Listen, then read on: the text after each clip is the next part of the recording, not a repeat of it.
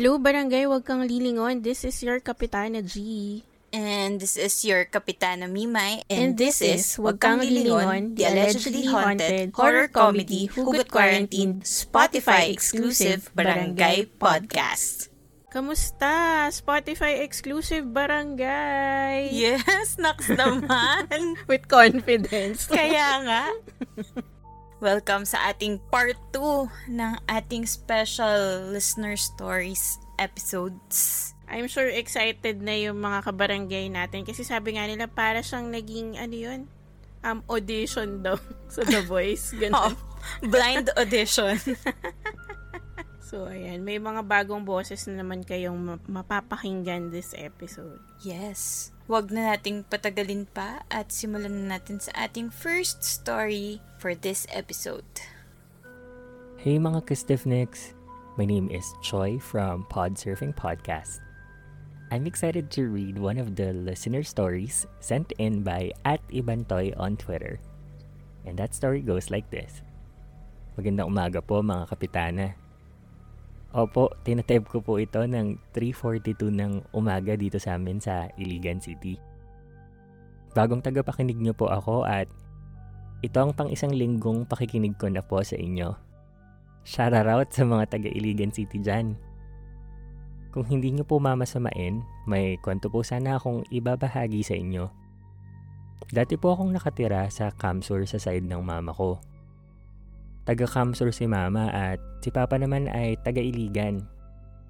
Pero si papa, matagal nang wala sa mundo natin. Nangyari po ang kwento kong ito nung bata pa kami ng kapatid ko. Ito ay naganap sa bahay ng stepfather namin. Bungalow type yung bahay, konkreto ngunit luma na. Pareho po kaming matatakotin ng kapatid kong babae at sanay na kaming magkatabi kung matulog simula pa nung kabataan namin. Sa pagkakatanda ko, grade 6 ako at grade 4 naman yung kapatid ko nung nangyari itong ikikwento ko. Dahil 3 ang kwarto sa bahay, nagpasya ang mama namin na ipagamit sa amin ng kapatid ko ang 2 dito. Isa para sa akin, isa para sa kanya. Ang dating gumamit ng kwarto ko ay ang kapatid ng stepfather namin na may napakaraming koleksyon ng santo. Ngunit nasa ibang bansa ito nung mga panahong iyon at nagtatrabaho kaya walang gumagamit ng kanyang kwarto. May malaking takot po talaga ako sa mga rebulto o estatwa o kahit ano pang mga bagay na tila hugis tao ngunit hindi gumagalaw. Ngunit pinilit ako ng mama ko na gamitin ko pa rin ang kwartong yon bilang sayang.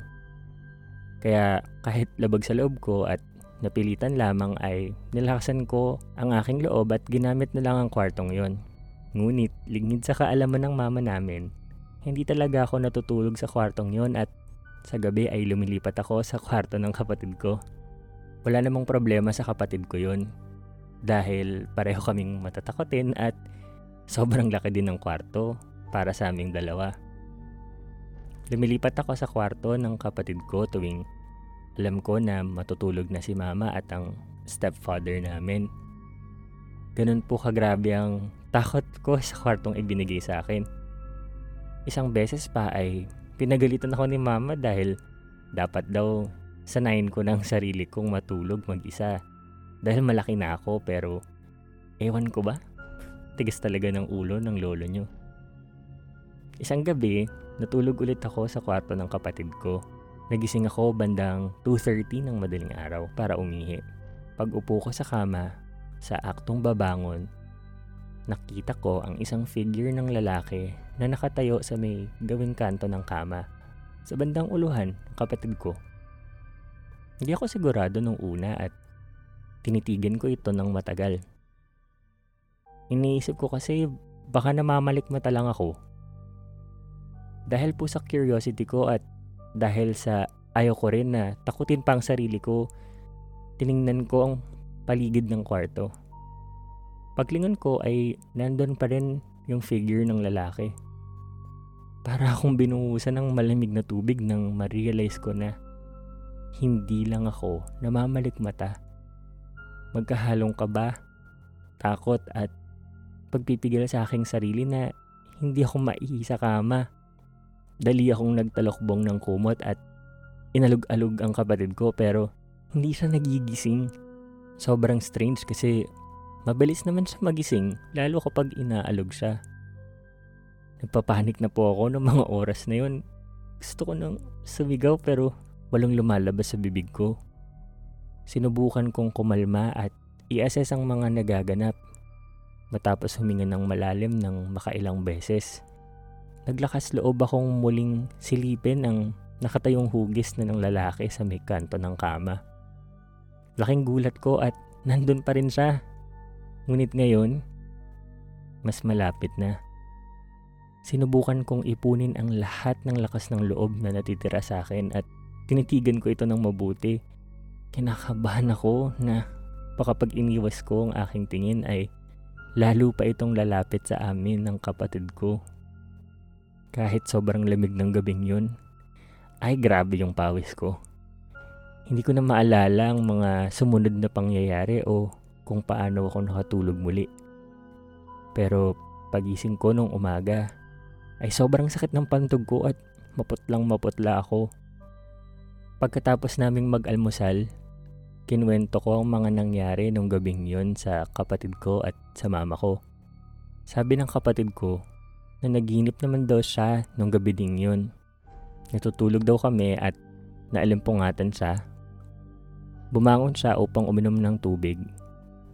Ngunit pagbalik niya sa kwarto galing sa kusina, ay napansin niya na bukas ang pintuan ng aking kwarto. Lumapit siya para isara ito ngunit natigilan siya. Sa paanan ng kama ko sa kwarto na iyon ay may anino ng isang lalaki na nakatayo rin. Kitang-kita niya ito ng malinaw sapagkat bukas ang ilaw sa kwarto ko sa panaginip niya.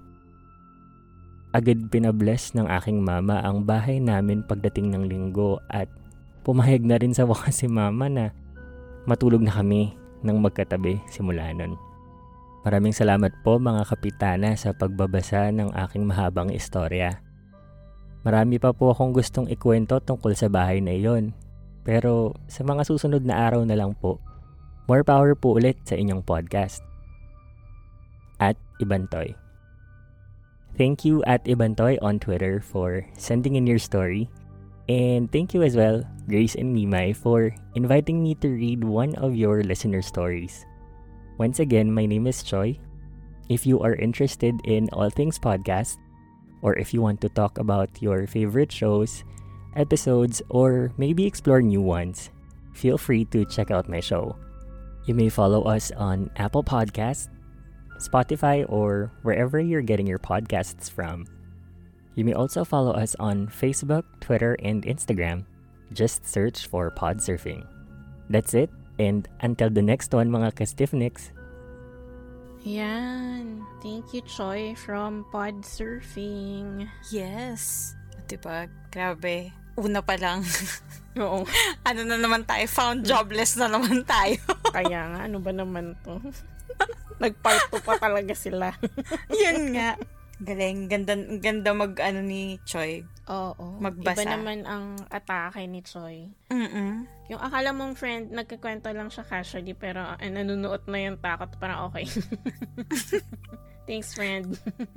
Pero ayan na nga ang kwento ni Ibantoy from Iligan. Akalain mo yun, meron na din tayong ka-stiff neck from Iligan. Oo. Layo na nun, di pa ako nakakarating dun. Actually, kahit ako din. Pero thankfully, ang Wag Kang Lilingon nakaabot na. Correct diba? din naman.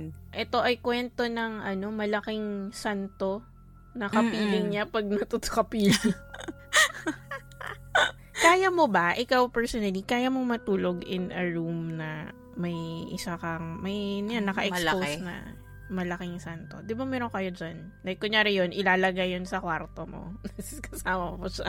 Feeling ko naman kaya ko, basta hindi siya malapit sa akin.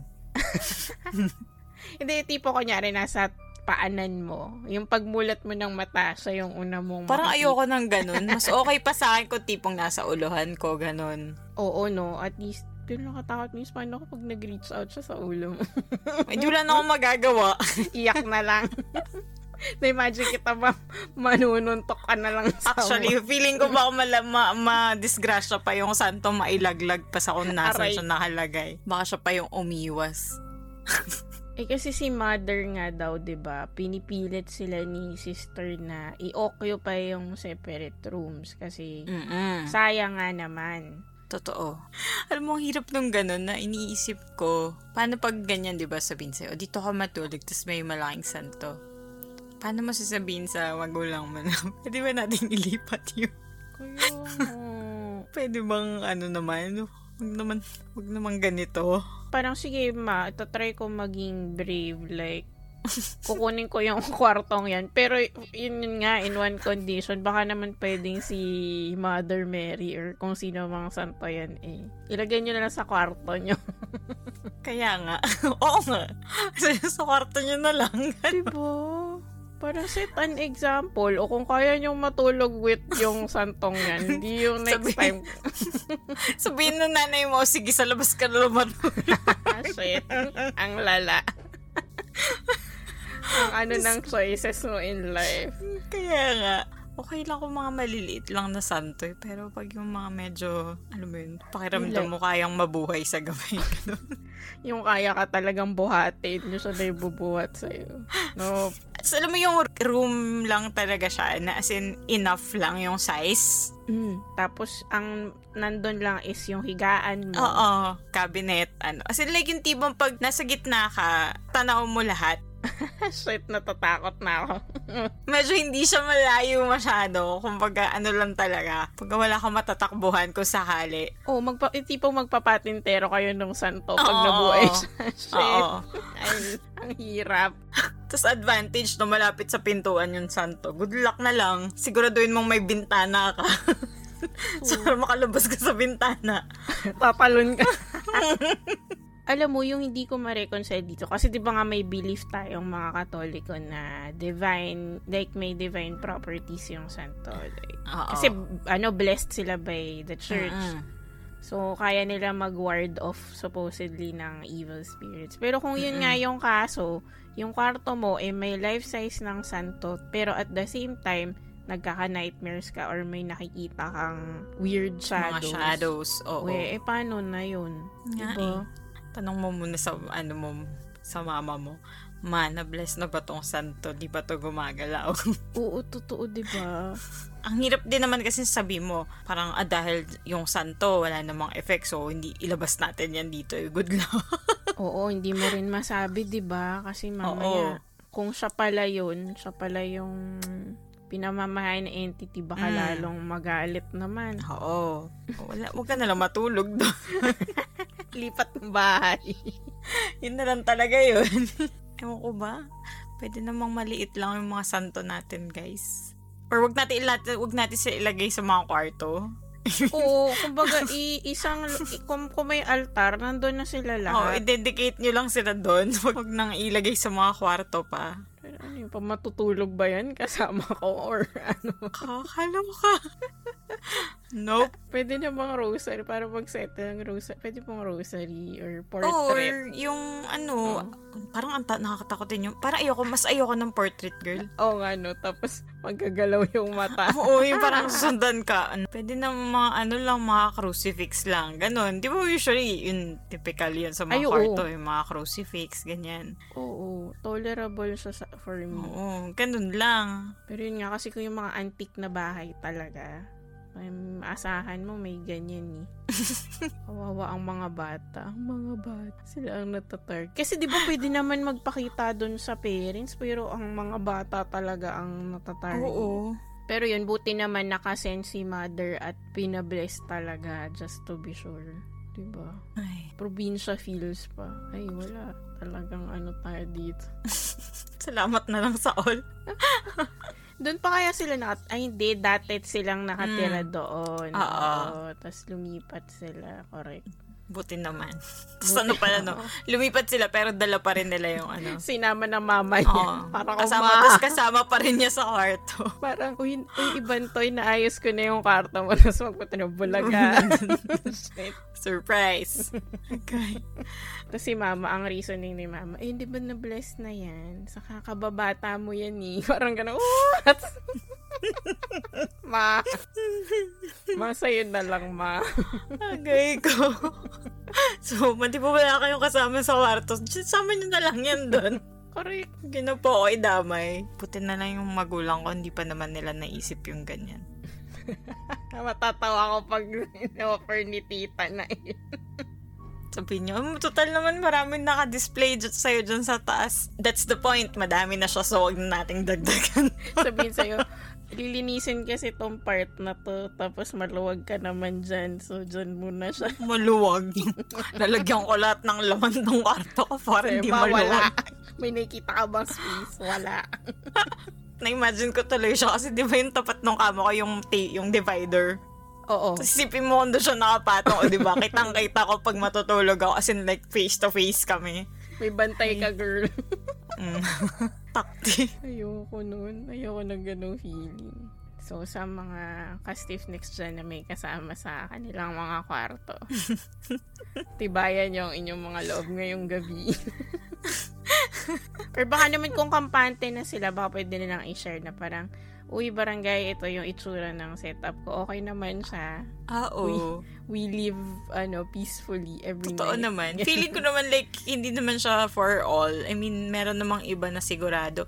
Kasi kami yung isang bahay namin, doon siya natutulog before sa malapit sa altar. So, talaga? Oo. OMG. So, katabi niya halos. Oo. So, nakikita niya as in, Okay naman yung nasa inyo, to be fair. Oo, in fairness naman, okay naman yung sa amin. Tsaka wala namang sa mga santo. Safe naman sila. So, correct. Although nagugulat pa rin ako pag madilim, tas yung shadow lang. Mga ganong level lang naman. Pero wala naman sila. Hindi man sila, kaduda-duda. At saka diba, recently nga, may mga ka-stiffnecks tayo na nag-message sa atin na pangarap nila talaga magkaroon ng life-size na santo. Yes. So, ito siguro yung mga tipong kampante sila kahit tipong katabi nila. Like, mas panatag pa sila, no? Oo. Kanya-kanyang talaga yan. True din naman. Hindi ako kasama doon. Okay na po ako na nandun lang sila sa altar. Kaya na nila yun. Oo, pwede ko naman sila dalawin doon. Sabi ko, ako na lang po yung dadalaw. Chill lang kayo. Ayoko po kayo mapagod. Totoo. Ang bigat po ng mga suot nyo. Ganun. So, punta na ba tayo sa next natin na story? Yes. Hello mga ka-stiffnecks. Hi Kapitanas and of course, hi 3D. This is Marnie from somewhere in Mindanao. Nagsimula ako makinig sa Wag Kang Lingon at around March of last year, and I'm super grateful merong ganitong podcast for us horror fans to tide us over this pandemic and of course, beyond. Today, magbabasa ako ng isa na namang creepy encounter story from my friend, si Ann. The title is Spa Day. So, while on one of her pre-COVID work trips, Anne decided to treat herself at pumunta sa isang spa near her hotel. So, after a long and tiring day sa site, she immediately went in for a massage and body scrub. She was led to a small room, typical spa room lang daw. Maginaw, smells like peppermint, medyo dim with some tea lights on a side table. So, the attendant told her to prepare and she'll be back shortly. So, ayun na, usual, you strip off your clothes and wear disposable undies. And wrapped herself in a towel, then laid on her tummy and waited. She heard shuffling of feet from her view sa head hole ng massage table. She can just see na naka-white pants and feet with socks on, wearing rubber slides and moving around. Tapos it stopped and faced on her left side. On her right side naman is a wall. She assumed the session will start na, so she closed her eyes and relaxed. After a few minutes, parang wala pang nangyayari. And just thought, siguro nagte-text pa si ate. O meron pang preparations na ginagawa. until suddenly, she felt the tips of the attendant's hair being dragged up and down her back and was baffled. Also medyo nakakakiliti. She was tempted to say something pero since she's shy, she let it go on for a few more seconds. Was this a new spa thing she didn't know about? Baka naman hindi to buhok. Maybe it's just cloth? Pero hindi buhok talaga ang feeling kasi she has long hair herself. Pero ang sa kanya is nakatali into a bun. So, finally, di na niya kaya and it's getting weird. Sinabi niya, ate, start na tayo sa scrub. Bumukas ang pinto from the outside and someone said, ma'am, may sinabi po ba kayo? Sorry sa delay po ha, pero kailangan ko lang mag-refill ng oil. 5 minutes po ma'am, I'll be with you shortly. Sabay close ulit ng door. So nagulat si Anne. She gathered her towel around her and sat up. Siya lang pala mag-isa sa room. And hindi white ang suot ng attendant, kundi blue. Hindi muna siya humiga until dumating na si attendant at nag-start na sila. The whole time, Anne felt merong third person sa room na nag-o-observe. Pero she really needed that scrub and massage and got her zen on so wala siyang pake. Self-care is best care nga naman. So, ito lang po for now. This is Marnie reminding everyone to please practice the basic health protocols and keep safe always. Wishing our good kapitanas and kabarangays long sleepy times with happy dreams, especially the ones with tomorrow's lucky numbers. And also, advance happy birthday to Kap Mimay. Hinaut pa unta, masarap at masustansya ang handa nyo on your special day. Okay, love you guys. Bye, mwah.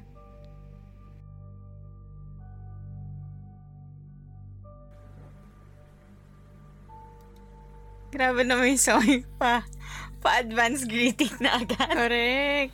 Updated si Marnie. No. Oh, ayan. May instant reaction ka na, Marnie. Kainis. Okay. Inisip ko pa kung bakit may advance. Tapos parang, anong meron? Sorry. Okay. Ayun na nga. Birthday ko wala. Na-advance Diyos ko. na siya. Gulat ako Sabi ko, ba't kaya may pa-advance na binanggit? Sabi ko, kakaloka. Pero just, na-stress ako. Na-stress ako sa pabuhok. Haloka. Tayo pa naman ay mahilig sa mga ganyan. Mga pa-massage-massage. Ko kung wala lang, kung hindi lang tayo pandemic, suking-suki tayo ng mga Ako po. pahilutan. Kami yung tipong pag pumasok kayo sa isang random na ay, nandiyan sila Caps. Actually, diba? Kasi like, wala kaming staple na lugar. Kasi na parang, sarap magpa-massage. O, tara. Ito may malapit dito. Tara. Diba? Totoo yan. Oo. Share ko lang sa barangay. May one time kami niya ni Bims along with yung friends namin na sobrang yung naging bonding idea lang namin was naghanap kami ng massage parlor. Tama ba yung term? Or spa na tig to 2 hours yung yung service. Alala mo yun? At ang malala dyan, nagsamgyup pa tayo before yun. Yun yung inabot tayo ng madaling araw kasi samgyup tayo, tapos late na tayo natapos kasi sa 24 hours tayo nagsamgyup. Correct. Tapos after nun, yun yung kasi diba, ang nun, nagpunta tayo dun sa massage place, tapos sabi, wala pang available. Oo. So, ang naisip natin, kumain muna tayo, magsamgyup muna tayo, tapos magpapamassage. Aray ko. Na-realize ko yung mga level ng rest and relaxation natin. Grabe talaga. Tapos paglabas naming 4, yung alam mo yung pag nagkakitaan kayo na parang galing na kayo sa tulog, yung alimpungatan, yung ganun yung itsura natin. Magkakaanuan na lang yun, tipong, wala na, isa humilik na. Alam na. Uuwi pa yan. Aray ko. Oo nga, shucks. Nandun tayo sa level na yun na 2 hours na yung natin. Minimum. Oo, yung tipong willing talaga kami magbayad for ganong katagal na treatment na hihilata lang kami. Alam mo yun? Such titas. I know. Rico, Diyos ko, nakakamiss ang wala. Yun nga, after this kwento, kamusta? Paano tayo babalik? Feeling ko wala. Kay Ber. Sa Kay Ber bagay, pa rin. Oo. Feeling ko hindi na natin mamamalayan kasi feeling ko pagkahiga pa lang, wala pa yung ate. Makakatulog na. Well, ako feeling ko. Oo. At saka yung isa nating friend na wala siyang naalala kasi tinulog na. Alam mo, makalimpungatan ka na lang kasi anuhin ka na. Ma'am, ano na po. Or ma'am, hot towel or cold, parang gano'n. Parang tapos na pala. Yung nakaka-bad trip sa ganun, yung alam mo yung tulog mo na parang mahigit na sa 1 oras yung tulog mo, pero pagising mo, parang pumikit ka lang. Tapos nakaka-bad trip kasi parang, hindi ako nakapagpahinga. Hindi ka nakapagpahinga. Tapos kung massage siya, pagising mo, masakit na yung katawan mo kasi dinurog-durog na nila yung mga lamig. Visit. Tapos pag minalas ka pa, lalagnatin ka kasi nga dinurog-durog. Oo, kasi grabe. Oo, actually. Yun nga yung nangyari sa akin nung isang beses na matagal ako hindi nakapagpahilot. Tapos nagpahilot ako ulit. Ayun, nilagnat ako kay nabukasan.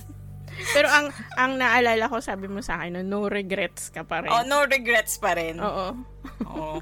Dinurog-durog niya yung mga lamig-lamig ko sa katawan At saka grabe yung inclination ko mag-tip ng malaki dun sa willing talagang durugin yung kasi challenge, guys. Laging, ma'am, hard po. Sige ate, durugin mo lahat ng malamig dyan sa likod. At saka kami ni Mims yung sukay na tinatanong ng masahista na parang, ma'am, ano po ba ang trabaho nyo? Ganun talaga yung lagay ng mga likod namin. Akala mo nagbubuhat sa pier Grabe, first time natin nagkaroon ng horror story na ang setting is parang spa. Ganon, di ba? Oo. No, para ako, shocks ang scary pag may nangyari sa ganong scenario. Oo. Kumbaga, kung sa CR vulnerable ka, isipin nyo na lang yung level of vulnerability. Sa spa, na ma'am, patanggal po ng underwear. Alam mo yung nakadapa ka doon na. I can't. Aray, kasi. Oh my God. Iniisip ko kung si entity ay ang goal niya is masahiin siya or magparamdam. Alam mo yun? Kasi di ba inaano daw yung buhok? Pero bakit naman kasi buhok? Hindi ko rin gets. Pero ang creepy, sobrang creepy. Pero ikaw mapapaisip ka lalo na kung bago ka dun sa place. Kasi di ba iba't iba yung approach sa mga spa. Ibang ibang ano yan. Alam mo yun, like yung mga extra emerald nila, ganun. Oo, exactly. Or parang baka it's a new style talaga ng massage na ako parang pakal-kalma ka mo. Oo, ganyan. Kulang na lang palupalawin ka ng pera dyan para bueno mano ka. Alam mo, speaking of, ayan, kita nyo, ang dami talaga namin experience. may naranasan ako sa Antipolo, somewhere Antipolo, na parang, first time ko kasi, ewan ko kung familiar iba, pero yung tutugtugan ka nung rainmaker. Oo. Tapos may ihahampas-hampasin pang triangle. So ako parang, ano ba, inaalay ba ako dito? Ano na palang yun? Ito na pala. Kaya nga, so parang ako, given yung kwento ni Marnie na experience ni En, parang syempre, ikaw mag-iisip ka na, okay, part ba to ng massage?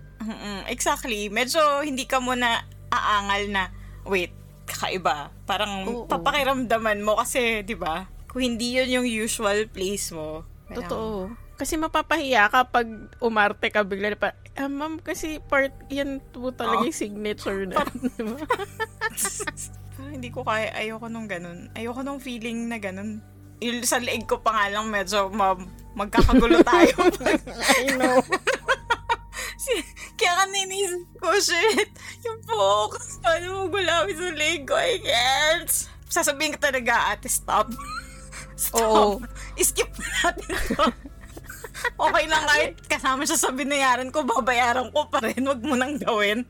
Totoo. Weird kasi nung buhok.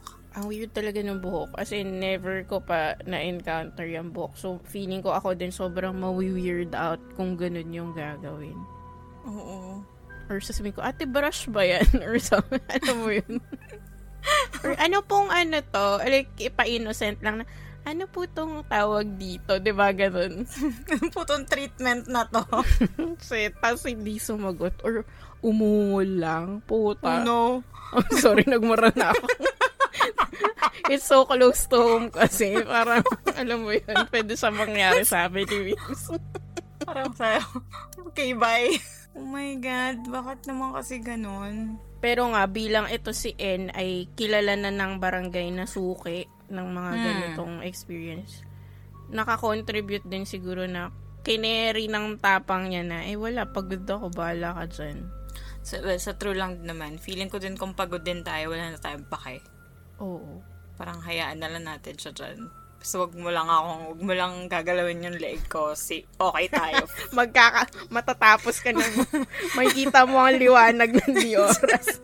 Ihahatid kita doon. Kung kailangan. Aray ko, Vips. Alam mo yung isa pang nakakapraning dito kasi 'di ba, although hindi na lahat ng spa ganito, 'di ba? Pero kasi 'di ba yung may butas na nakalusot yung mukha mo. Oo. Tapos 'di ba, imagine mo kung ang may kita mong paa doon like hindi pang boy na tao. Oo. Puta pa. Tokte, no. Tapos hinawakan yung ulo mo. Alam mo yung parang hindi ka makakatayo. Shit, pang Final Destination na hindi mo maintindihan. Kaya bala talaga ka. Di baling sobrang wala kang salawal doon. Totoo, tatakbo talaga. Wala kay. Or isipin mo na dun sa butas na yun, biglang may unti-unting sisilip sa'yo or may buhok na ano? Isipin mo yung face to face, tapos sa oh my God! Nakatingin sa'yo. No! No! Shit. Hindi ko alam kung anong gagawin ko pag nagkaganon. Hindi ko rin alam talaga. Shit, mas nakakatakot yun, no? Tapos butt naked ka, di ba? Putak yun. The stress. Kunwari ba usually nakapikit ka or tulog ka, di ba? Pagising mo, takto yung makikita ka mukha sa harap mo. Wala na. Maghahalo ang balat sa tinaluhan. Gasil. Nakakainis. Ang dami talagang scenario dito. Tapos iniisip mo, like, curious din tayo kung yung masus, may nararamdaman. Kasi sila yun nandun forever like, diba? Place Totoo. nila yun. Or masyado na silang tutok na durug-durugin ka. Wala na silang pakialam. Kainis. Shit, oo nga. Never pumasok sa utak ko yung possibility ng may kakaiba sa massage place. Diba? Kasi sa ating Ngayon safe space nating dalawa yun. Ngayon lang. So, parang ako tuloy, shit. Bakit naman ganun? Diba usually magkakatabi tayong room tapos may kortina. Siguro may ako dyan. Memes nandiyan ka ba? Andyan kayo, diba? Gising kayo, diba? Aray ko. No, actually, never ko talagang inisip na hindi pwedeng ako may din, magpakita or may maramdaman sa kahit madilim siya, alam mo yun. Yun na nga, kung iisipin mo, napaka-conducive ng environment. Kasi, Oo, kasi, lalo na kung 24/7, ano yun, madilim yun, wala silang pakialam kay umaga, kay gabi. Oo. Oh well. Wala. Ano na lang, charge to experience. Oo. Hindi masaya. Hindi talaga masaya yun. Nakakatawa. Oo. For the first time in a long time na feel ko yung close to home yung pakiramdam. Sobra! Pwede pang mangyari sa akin. Di ba? Sa akin lang, ang point ko lang po sa pagpunta doon magpamasahe. Yun na yun. Ngayon, parang mapaparanoid. Hindi ko alam kung marerelax pa tayo sa susunod. Sabihin ng attendant, relax po kayo. Hindi ako pag-relax sa atin. tense ka the whole time.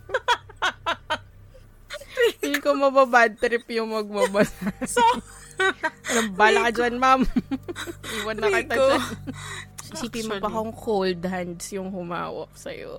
Oo. Yan. Oo nga. Kasi ba usually pag nagmamassage, mainit kasi inaano nila yun. Hina-warm nila yung kamay nila pag naghihilot. Salamat na lang talaga sa lahat. Sabi ko nga magpapa-home service na lang ako. Or yung 'di ba may mga massage na ang setting na magkakatabi kayo. Like alam mo 'yun, magkakatabi kayo, at least magkakasama kayo in one room. Pero kasi kahit magkakasama tayo, kung wala namang alam mo, kung lahat naman tayo nakatapa. Ay shit, hindi mo rin nga masabi, no? Oo. Hindi ko na alam. Hindi ko na alam means. Sinisip ko, di ba dapat bago magsimula, sabihin mo na, ma'am, start na po tayo. Tapos wala na, alala ko may ganun, sinabihan niya ata ako ng gas, pero nakatulog na ako, so hindi ko alam. Tinuloy na lang niya. Aray ko. Sana tinuloy niya na lang kasi hindi ko na rin alam. Parang nakitulog lang talaga ako. Nagbayad ka naman so sana pinperform na niya, di ba? Aray ko. Feeling ko the next time magtanong na, ma'am, ready na, start na po ba tayo? Pwede po ba tayo magdasal muna? Ate, can we join hands in prayer? Hindi ko alam kung papaalisin tayo nun. Ano ba itong mga... Mga recruit ba ito ng ano? Kulto ba ito? Aray ko, Lord. Takot pa yung ano. Ay, nako. Oo nga. I can't. Salamat kay Marnie, tsaka kay En. Kaya nga. Tapos ngayon nagbabacktrack ako sa utak ko, yung mga napuntahan natin na iba, 'di ba? Hindi naman siya shady, pero alam mo naalala mo yung yun ngayon sa 24 hours, 'di ba? Yung nandun pa sa looban. Looban. Oo, tas luma na. Luma na yun eh.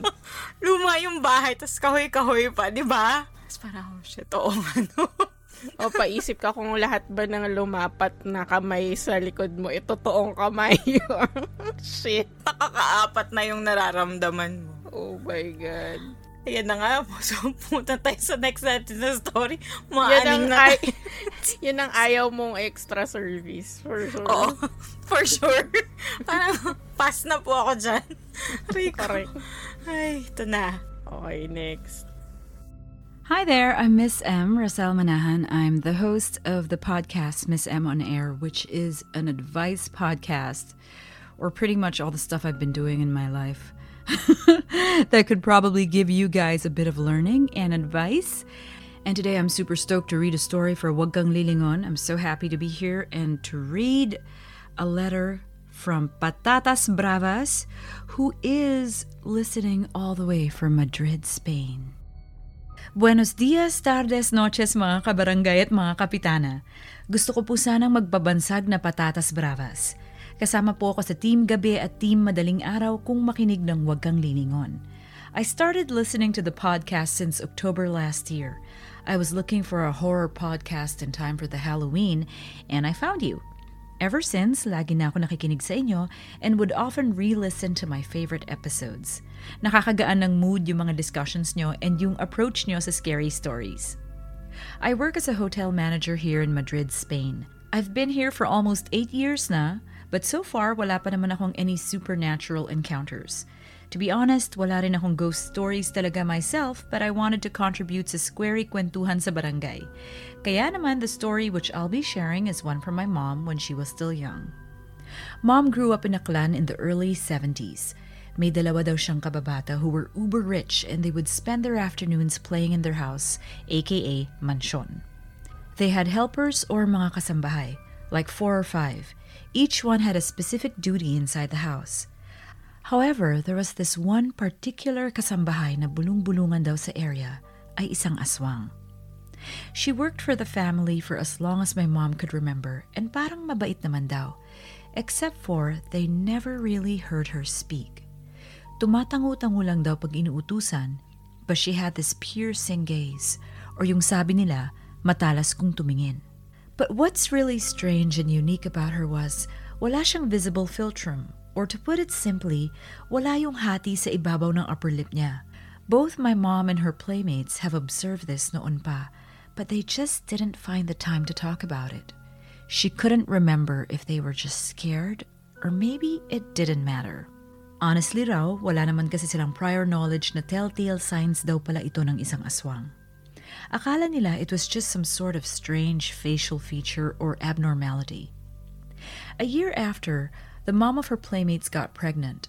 Around 9 or 10 years old na yung playmates niya that time, and para daw some sort of miracle baby yung kapatid nila. So isang gabi daw while they were playing sa loob ng malaking bahay ng mga kaibigan niya, they heard a sudden strong gust of wind outside. Inutusan yung isa sa mga kasambahay na buksan yung windows and look outside to see if uulan ba. Suddenly, they heard the kasambahay screaming. When she opened the window, they saw the helper who was allegedly an aswang in midair and flapping its huge wings. Saliva and what seemed like blood was dripping from her mouth. Nanlilisik daw ang mga mata nito. And what's even more frightening was, the helper's lower body was missing. The dad of my playmates quickly ran to one of their cabinets, took a gun, and stood in between his pregnant wife, who was frozen on the spot while looking outside the window, and the manananggal, who was still hovering outside. Later on, everybody, including my mom, were screaming and crying. The father instructed the other kasambahays to go around the house, get some salt, and look for the lower half of the creature. Sa labas daw, may mga sumisigaw ng mga kapitbahay na may dalang mga bolo and pamalo. The lower half of the body was found hidden in the corner of the dirty kitchen outside, near the chicken coop sa backyard ng bahay. The dad screamed and warned the creature na if hindi daw ito umalis, bubudburan daw nila ng asin yung lower half ng katawan niya. The manananggal left, and then what happened next was, which I couldn't even imagine myself. Lumakad daw mag-isa palabas yung lower half ng katawan from the house. As some of the neighbors outside looked in horror while it passed by them. From then on, hindi na alam kung saan or anong nangyari doon sa kasambahay nila who turned out to be a manananggal. Ayun lang mga kabarangay, I hope you liked my mom's story. Please pa-shoutout naman kay Mommy Tessa. Please tell her miss ko na siya and I hope to be home soon. Magpapakwento pa ako sa kanya ng more scary encounters niya. More power sa Barangay WKL. So that's it. That was an awesome, scary story. I can't wait to read more. Please keep listening to Wag Kang Lilingon. At please, pakinggan nyo rin ako sa Miss M. Miss M on Air, wherever you get your podcasts. And, of course, you can follow me on my socials. On Twitter, I'm Rosel Manahan. That's R-O-S-E-L Manahan. On Instagram, it's at MSM on Air. And same, go to my Facebook page. Let's talk. It's Miss M on Air. MSM on Air. I had so much fun. Keep listening to Wag Kang Lilingon. Ay, ayun na nga. Grabe. Ito na po ang last episode namin na as host. Grabe, parang ako, oh my God, Miss M, kahit tuloy na lang po lahat. Miss M, paano ka ba namin ma-hire full-time? Ano na pala yun, magiging Miss M on Wag Kang Lilingon na pala yung podcast. Oo. With special guest, Cap G and Cap M. Actually, grabe. Kakaiba. Hashtag goals yan si Miss M. Sobra talaga. Siya yung tipong, pag pinanganak po ako sa next step, sana ganyan yung boses ko. Oo. Totoo. Okay na ako na basta ganyan yung boses ko. Oo. Pwede po more. More pa po. Oo. Baka pwedeng, mag-send po kami ng mga 10 stories. Sobrang thank you kay Miss M for reading a story for us. Ang story ni Patatas Bravas. Patatas Bravas from Spain!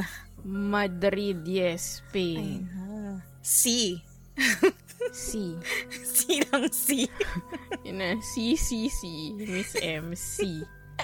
Na-shock din ako dun sa part na naglakad yung kalahating part, girl. Eto na tayo, girl. Bagong territory. Bagong discovery. I know. Ibang level to, girl. So, akala natin kasi, pag iniwan siya somewhere, steady dun na lang siya. Oo. Oo, like, parang Transformers, kailangan kumabit or something. Kailangan magkasama sila. Oo, para makaalis yung lower half. Pero hindi pala. Kaya niyo palang maglakad mag-isa. Isa siyang strong, independent half body. I know. Naloka talaga ako para wait. Ha?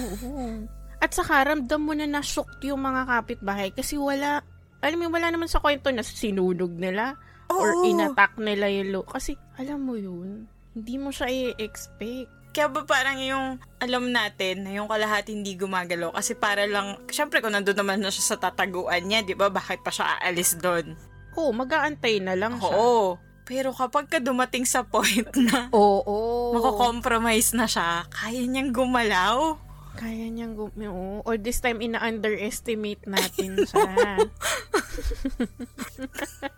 The revelation, I cannot. Kaya niyang pagalawin. Or unless nag-adapt na sila. Mutation ito.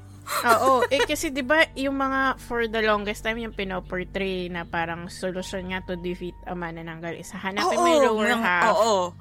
Tapos yun yung aanuhin mo. Pag nabudburan mo, easy na yun, di ba? Pero ito, my God. Ayun na. Game changer ito. Shims. Oo. Kaya rin siguro malakas yung loob ni kasambahay na i-reveal na yung sarili niya. Kasi may may escape route siya. Damn. Ang lala. Ayun na nga po si kasambahay na may signs na pala talaga. Hindi nagsasalita, tapos wala siya nung hati sa taas. Well, kasi kung di naman nagsasalita, pwede namang pipi. Ganon, di ba? Hindi naman tayo pwede maging judgmental talaga agad. Oo. Tsaka totoo din naman, yung sa walang hati, pwede namang deformity lang. Or what? Tsaka alam mo yun, nagkakaroon na operation for cleft palate. Diba? Kasi parang syempre, hindi na siya like, yung sobrang ganda ng pagkakagawa, diba? Oo. Kasi syempre, iba-iba din yung niyan. Grabe. Ano to? As in, encounter kong face to face. Hindi lang face to face, kaya pang maglakad nung kalahati. I cannot. Ang lala nung kalahati, man. Tapos alam niyo yung direction talaga. Exactly. I wonder kung naglalakad ba siya na nakokontrol nung upper? Parang reverse na reverse na ano yun? Drone. Drone, oo. Oo. Yung nagko-control na sa taas. Oo. Shucks. Or sinusundan niya siguro, like may sense of connection siya with the upper half. So, kung nauna nang tumakas yung itaas, susundan niya na lang kung nasan. Parang ganun. Wow, may homing system. Kaya nga. Ang lala. Mas advanced pa ang mga manananggal kaysa sa atin. So, kaya niyang maligaw nung kalahati. Kasi syempre, mo siyang nakikita. O pag hinarang mo kaya yung kalahati, magigets niya na hinaharang siya, no? Hindi, pero kasi kung nakamamaneuver niya yung sarili niya, di ba? Like, sa mga patentero cover. Di ba? Di ba? Creepy. At saka kaya niya i-defend yung sarili niya. Kunyari, magpa-flying kick siya. Di ba? Kaya niya tumakbo. Oh, tsaka alam niya ba yung mga daanan na alam mo yun na pare, kasi sipin mo, nasa city ka, dadaan ka ba sa main road? Syempre hindi. Tatawid ka. Oo. Diba? Wala. Nashook sila lahat. Like, may dala na nga mga bolo and all. Wala man lang tipong, tatagain ko yung lower half. Wala. Kaya nga tayo nga, nashock nga tayo, narinig lang natin. Feeling ko nga, iba-iba yung dating nun Like, hindi mo rin kasi masabi mamaya pag hinabol mo, nasa likod mo na yung kalahating itaas. Oo. Shit, revelation, this story, I cannot. Parang manananggal roll out lang yun.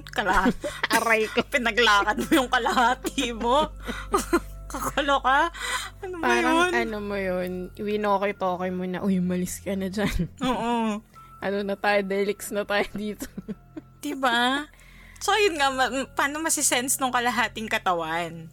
Na in danger yung wala. Baka nga may control yung upper half. Paano nasa sobrang malayo siya? Yung signal niya. Wow! Edi, walang signal. May wifi siguro. Well, sabagay, naman sila na creature, naman natin alam ko anong kaya nila gawin, pero still, I do not understand. Pero yun nga, for sure naman yung mga manananggal ngayon, nakatago talaga yung... Oo. Pero since kasi na-identify siya as yung kasambahay, parang yun na nga, sobrang compromise, nakahalughugin na malamang yung buong bahay kung nasan yun. Ano na yun? Goodbye na siya. Labas na niya yung hidden talent niya. I cannot. Aswangga talent. Aray ko. Ano kaya mong gawin? Kaya ko pang palakan yung kalahati yung surprise. Special skill pala yun. Aray ko. Diba? Yung para sa mga magic show, yung mga hinati yung katawan. Tapos kayang igalaw yung mga paanong kalahati. Or, paano kung may sarili palang, pag iisip yung lower half. So, kunyari, namatay, na atake, nasunog, or, napatay yung itaas. Ano mangyayari sa kanya? Buhay kaya siya? Feeling ko hindi. Feeling ko mamamatay din siya. No? Oo. Baka nga, like, kunyari, lalo mag-umaraw na. Pero, sana nagpang-abot yung dalawang halves. Yun nga eh. Paano kung magkaiba sila ng direction ng pinuntahan? Aray ko. Pinahama niya pala yung sarili niya. Oo, kasi di ba yung mga yung mga napapanood natin, ang sasabi like, yung iba, as in, sige, maano nila yung kalahati. Tapos, wala pa agad effect yun dun sa upper part. Until makabalik siya sa kanya ng Marias, hindi na siya makakapag-connect. So, wala na, maaabutan na siya ng liwanag, gano'n. Na siya. Nasunog na siya or something. Pero ito kasi, dang! Paano nga pag namatay mo na yung nasa yung kalahating itaas? Half sad yung kalahati. Suso lang. Kasi kalahati lang. Parang antay na lang ako ditong mag-disintegrate. Or sisigaw siya na, no! Mapapaluhod na lang siya. Kaya magdi-disintegrate kaya siya pag naarawan na siya. Malamang. Tapos what if talaga, hindi naman pala talaga takot sa araw yung mga... Yun nga, basta ang point lang is magdikit lang talaga sila para... Oo. Tsaka syempre, kumbaga, inano lang sa na setting na gabi. Kasi syempre, tulog yung mga tao, tsaka hindi ka makikita agad, 'di ba? Pero sa katotohanan, hindi naman talaga sila takot sa araw. Yun na, basta lang makabalik sila safely dun sa kakabitan nila. Oo. Para lang siyang Cinderella talaga na kailangan nilang mahanap yung sapatos. In this case, yung kalahati ng katawan. Paano pag nagtampo sa'yo kalahati mo? Parang, ayaw ko. Pinagtaguan ka. Shit ang lala. Abulin mo ko. Tapos tipo mga, 5 minutes na lang magbubukang liwayway. Mga wrong decisions in life. Pag ako siguro yung manang gawin lang, hatiin ko tong kalahati ko, iwanan kita. Ika-quarter mo na siya. Aray ko. Ang lala. Pahirapan mo ko. Ganyanan pala ha. Try duro na. Hindi magkasundo ng sariling O yung yan, you are your own worst enemy. yan yung sakta kasabihan dyan. Ay, self-care din manananggal. Oo, para hindi magtampo sa'yo kalahati. May other half. Wow, saan ako may other half? Kaya, may better half. So, katalo sila, sino ba ang better? Better. Ayan na nga. Ayan na po ang dahilan kung paano sila mag-aaway. Kaya nga. Ay ko, sat na ulo ko. I-headlock nung kalahati yung ati. Ganun sila mag-aaway. Ay, ang lala. Pero grabe, di ba? 70s to nangyari sa Akalan. So, ibig sabihin, kasi kung matagal na nilang kasambahay yun, yung arrival ng baby, ang nag-trigger sa kanya. Trigger. Shit, kawawa naman siya. Like, kunyari, for the longest time, na pala siya, tinatry na niyang mag-adapt. Oo, kumbaga na-acclimatize na siya sa ganong sitwasyon, tas biglang, shit, ayan na po ang pagsubok. My biggest weakness. Shit! Wala. Alam mo yun, nag-snap siya siguro, no? Oo. Hirap siguro nun kung yun nga kung kasambahay ka. Tapos, syempre, yung pag nagkaroon ng anak, mga baby. At saka, di ba nga, miracle baby. So, parang feeling ko nung pumasok siya, inisip niya na, hindi naman wala na to. Oo, safe na to. Wala. Hindi naman na-inform si ma'am and sir na alam mo yun, pag gumawa Hindi sila. po nailagay sa biodata. Parang magiging matapat po akong kasambahay, pero pag the moment na nagbuntis si ma'am, I'm sorry. Ganun.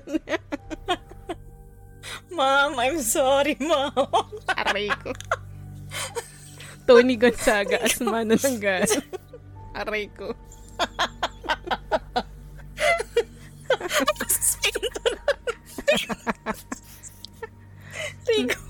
Nilipad siya sa labas. Ay, Diyos ko. Ma'am, I'm sorry. Sorry.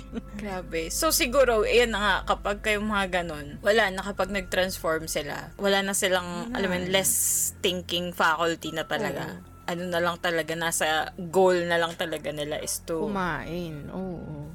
Oo. Yun na nga. Shocks. Intense.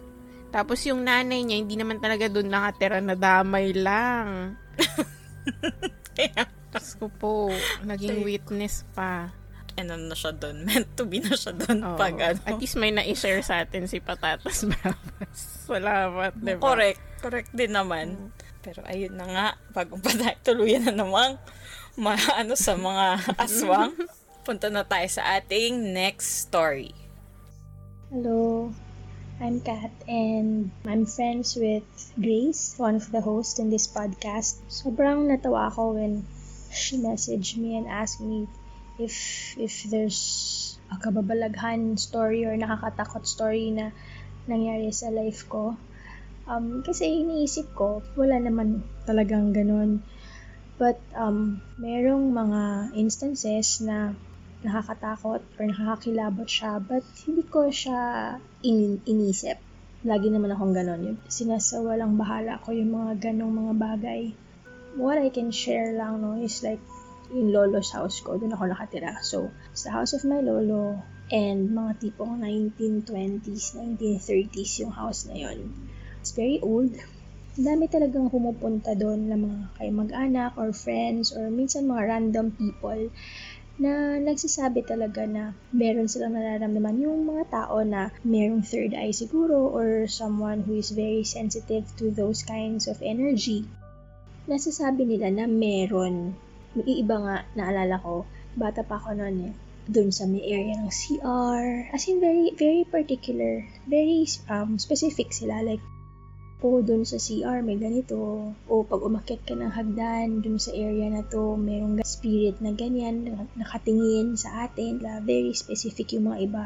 Even some of my friends, yun ang sinasabi nila na parang may spirit. But, they never said naman na mabigat yung spirit na yun or parang negative yung dala o yung dulot nun. So, ako, while growing up, okay, may spirit doon, pero never naman ako naka-experience ng bad luck or bad things, parang ganyan. So, hinayaan lang namin. Hinayaan ko lang. And then, my lolo is super sungit. Hindi niya in-entertain yung mga thoughts na yun. So, bawal yun sa amin. Bawal yun, like, if magkwento ng mga horror or ganyan, ayaw niya, hindi niya in-entertain yung mga ganong bagay. So, growing up, hindi umikot yung thoughts ko dun sa fact na, okay, may mga spirito dun sa bahay namin. But, nakaka-feel ako kasi, di ba sabi na pag tumatayo daw yung balahibo mo, and that would always happen to me, like, pag umaakit ako ng hagdan, may part dun sa, kasi yung hagdan namin sobrang taas yun, like, it's a very long stairs, para mga 24, 23, ganyan na steps siya. Tapos, yung tumbok nun, pag akit mo doon, is a door na room ng lolo ko yun. And, laging close yung lights nun. So, kapag aakyat kami, parang madilim talaga. So, naging habit ko na yung pag aakyat ako doon, tatakbo talaga ako dun sa last few steps. Kung pwedeng tumalon, humakbang para makapunta na kami ako kaagad dun sa kwarto ko. Kasi, dadaanan mo talaga yung kwarto ng lolo ko. Sobrang dilim nun. So, marami din yung mga tumutunog. Yung kunyari, nasa baba kami, biglang merong footsteps sa taas, yung ganon, tapos biglang may malalaglag, or yung door magkikreak, ganon. Eto, recently, kasi nung namatay na yung lolo ko, yung lolo ko, never din akong dinalaw or minulto or something. Alam mo yung ganun. Even my mom, when she passed away, parang wala naman ako na-feel na tumayo yung balahibo ko or pinanaginipan ko na hindi maganda or nagparamdam sila. Parang never yan. Even yung mga smell ng candle, yan, never ako naka-experience yan. But, yung namatay lolo ko, yung house niya, ginawa ko na siyang gawaan ng mga staff ko kasi meron kaming business. So, doon sila gumagawa. And I would often hear them na nagkukwentuhan na meron. Takot sila actually pag inutusan ko sila sa taas. Takot sila. As in, yung isa lang yung matapang. Kasi yon matagal na talaga siya sa akin. But the rest, yung tatlo, like, ma'am, ako po ba talaga yung aakyat? Yung parang ganun sila. So, siguro nakaka-feel sila. Tapos, sabi nila, dun daw sa area ko, dun sa parang table area ko, meron daw sila nakikita na bata, na babae na nandun sa ilalim ng table ko. Tapos, dun daw sa may taas, parang meron daw dong parang babae din na matanda, ganon. So, siguro, meron talaga dun sa house namin. Pero, yun nga, as I've said, hindi naman siya mabigat. Spirits lang talaga sila na hindi pa nakaka-crossover, parang ganon. As long as they don't do any harm naman to me, okay lang. There was one instance na parang, ako nakwento ka na ata kay Grace.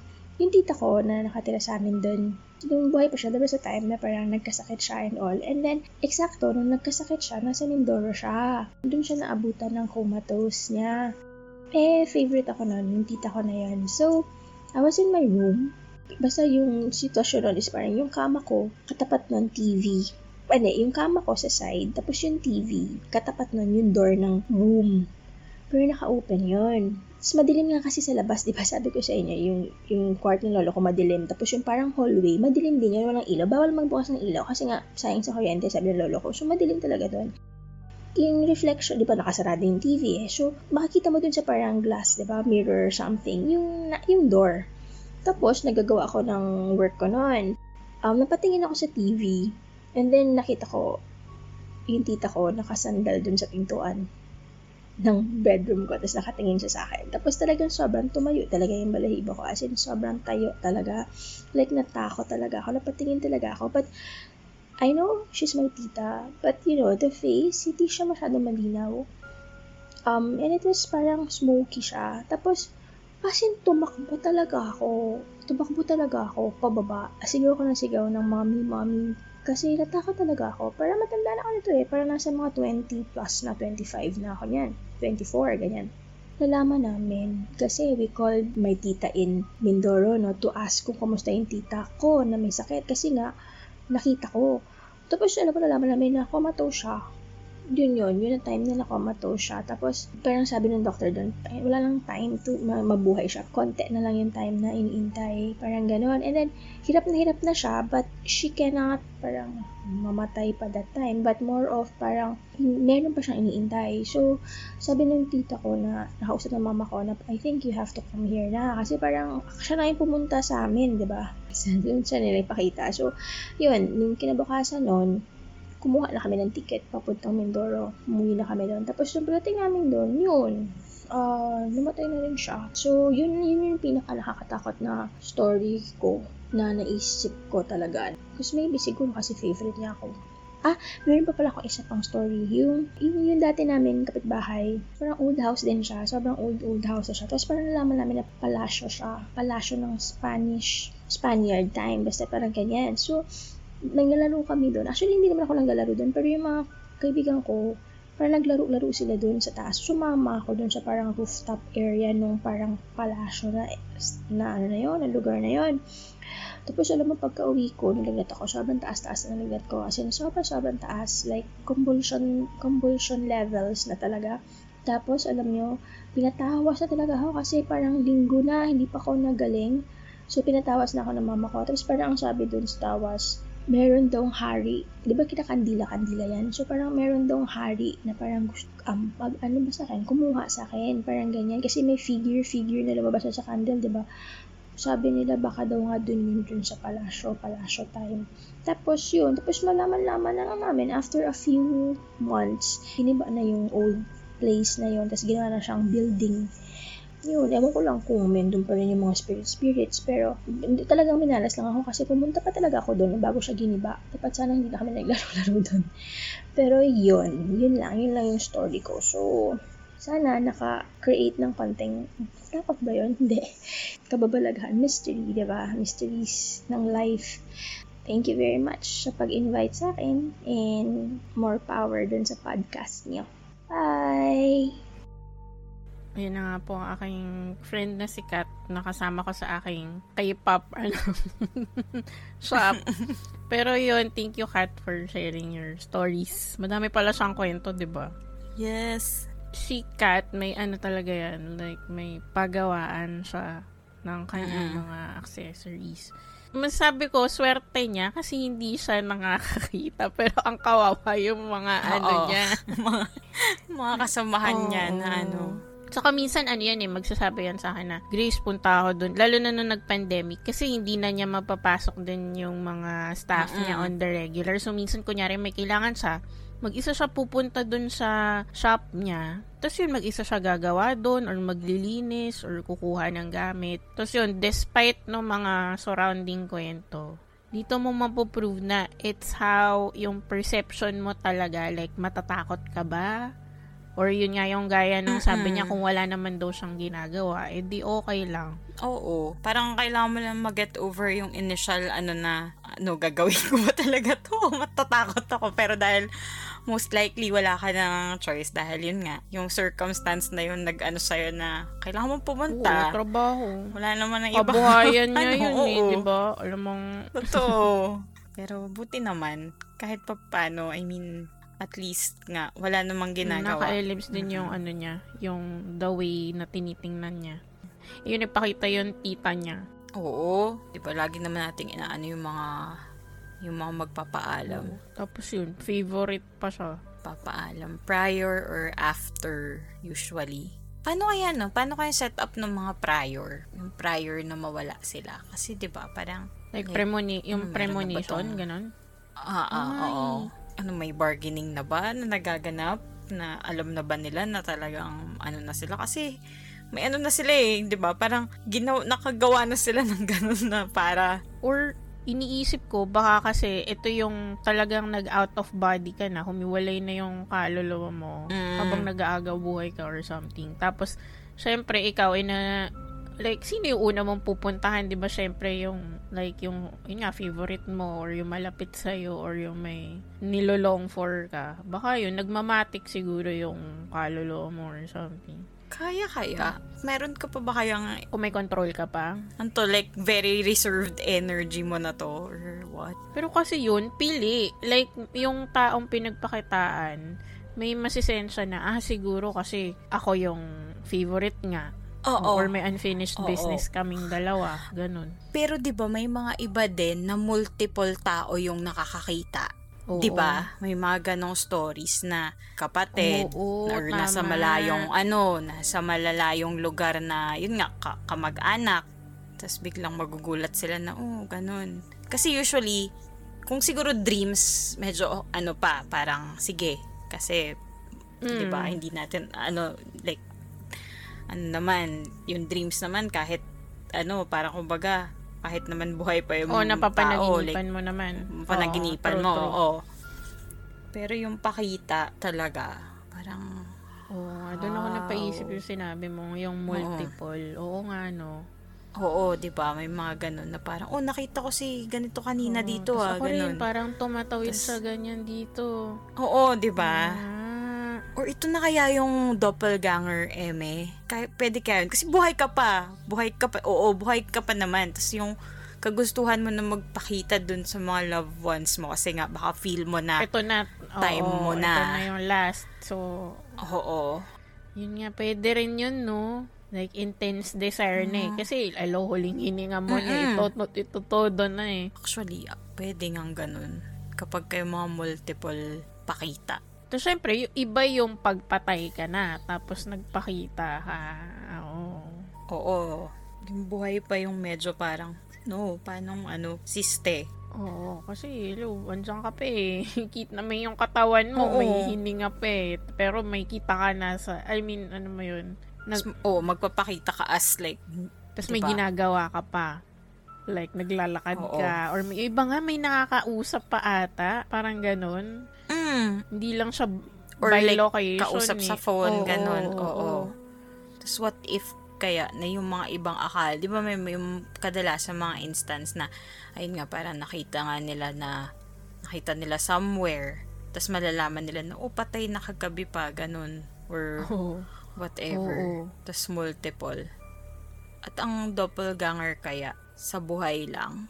Or like, pwede ba siyang trace ng energy mo kahit after? Divide siya into, parang Oo, Naruto kumbaga, siya, ganon. Nandyan pa rin energy mo kahit patay na yung katawan mo. Tapos yung kagustuhan mo prior kang namatay. Na bisitahin, kaso hindi ka na umabot. Oo. Ganon.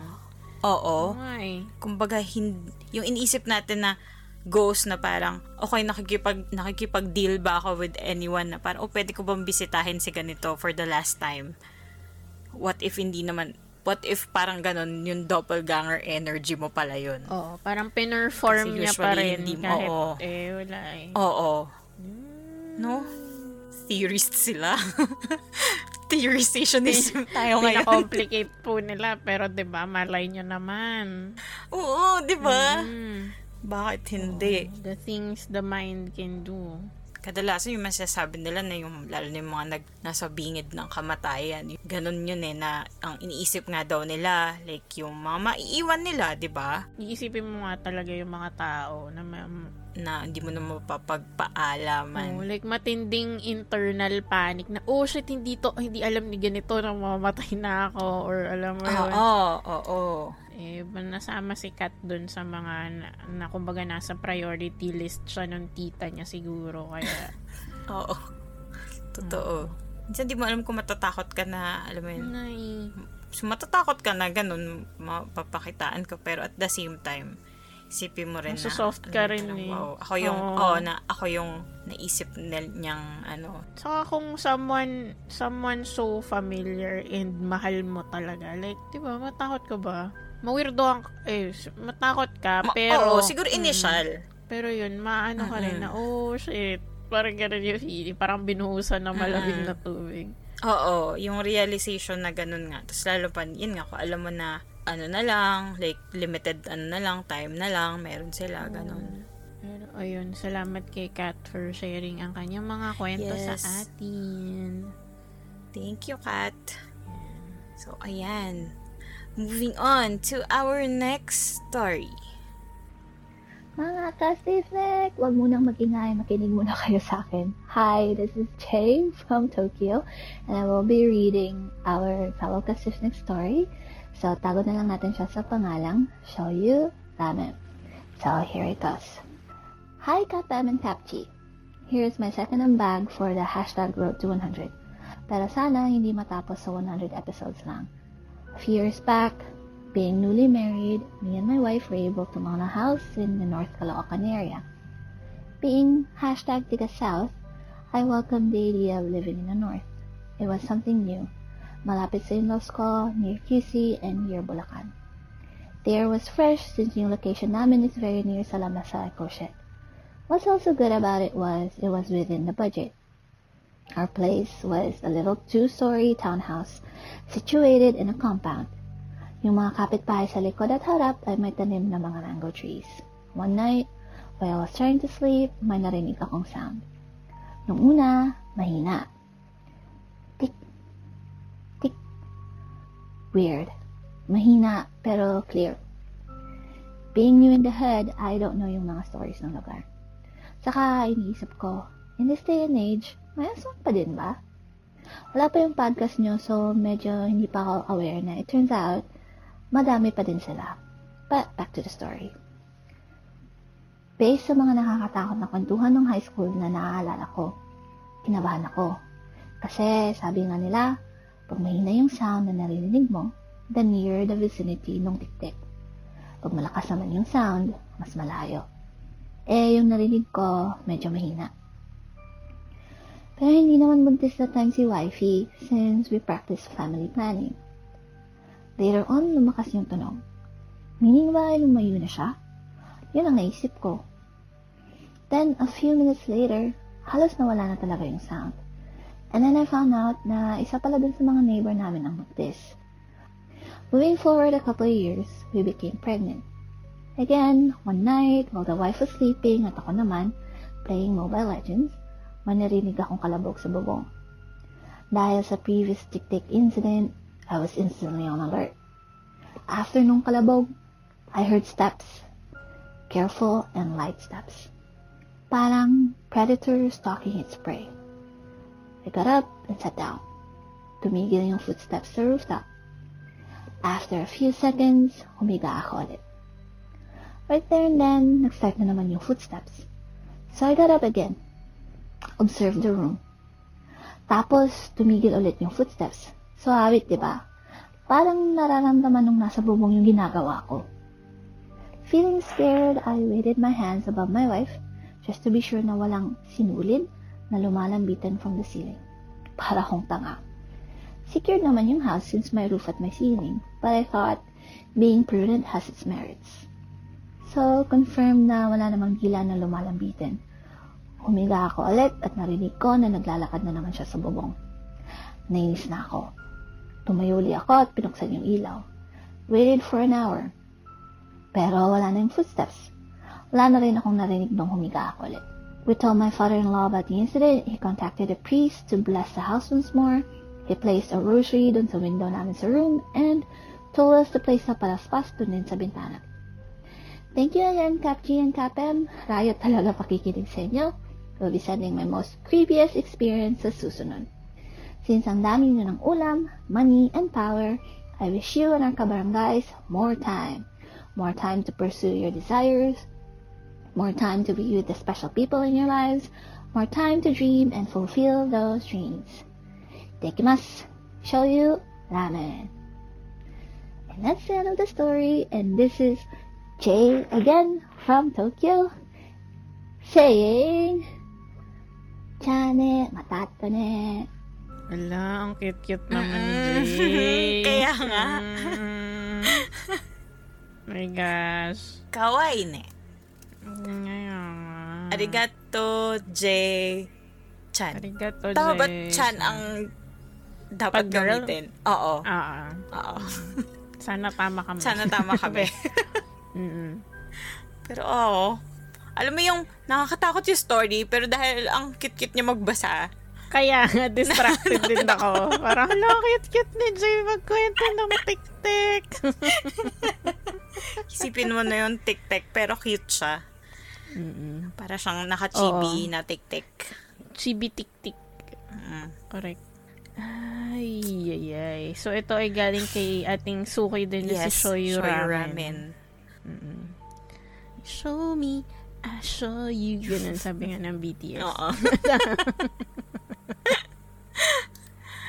Yan na nga, dami naman nating naglalabasan ng mga tik-tik stories. Kaya nga, North Caloocan. Oo, Caloocan.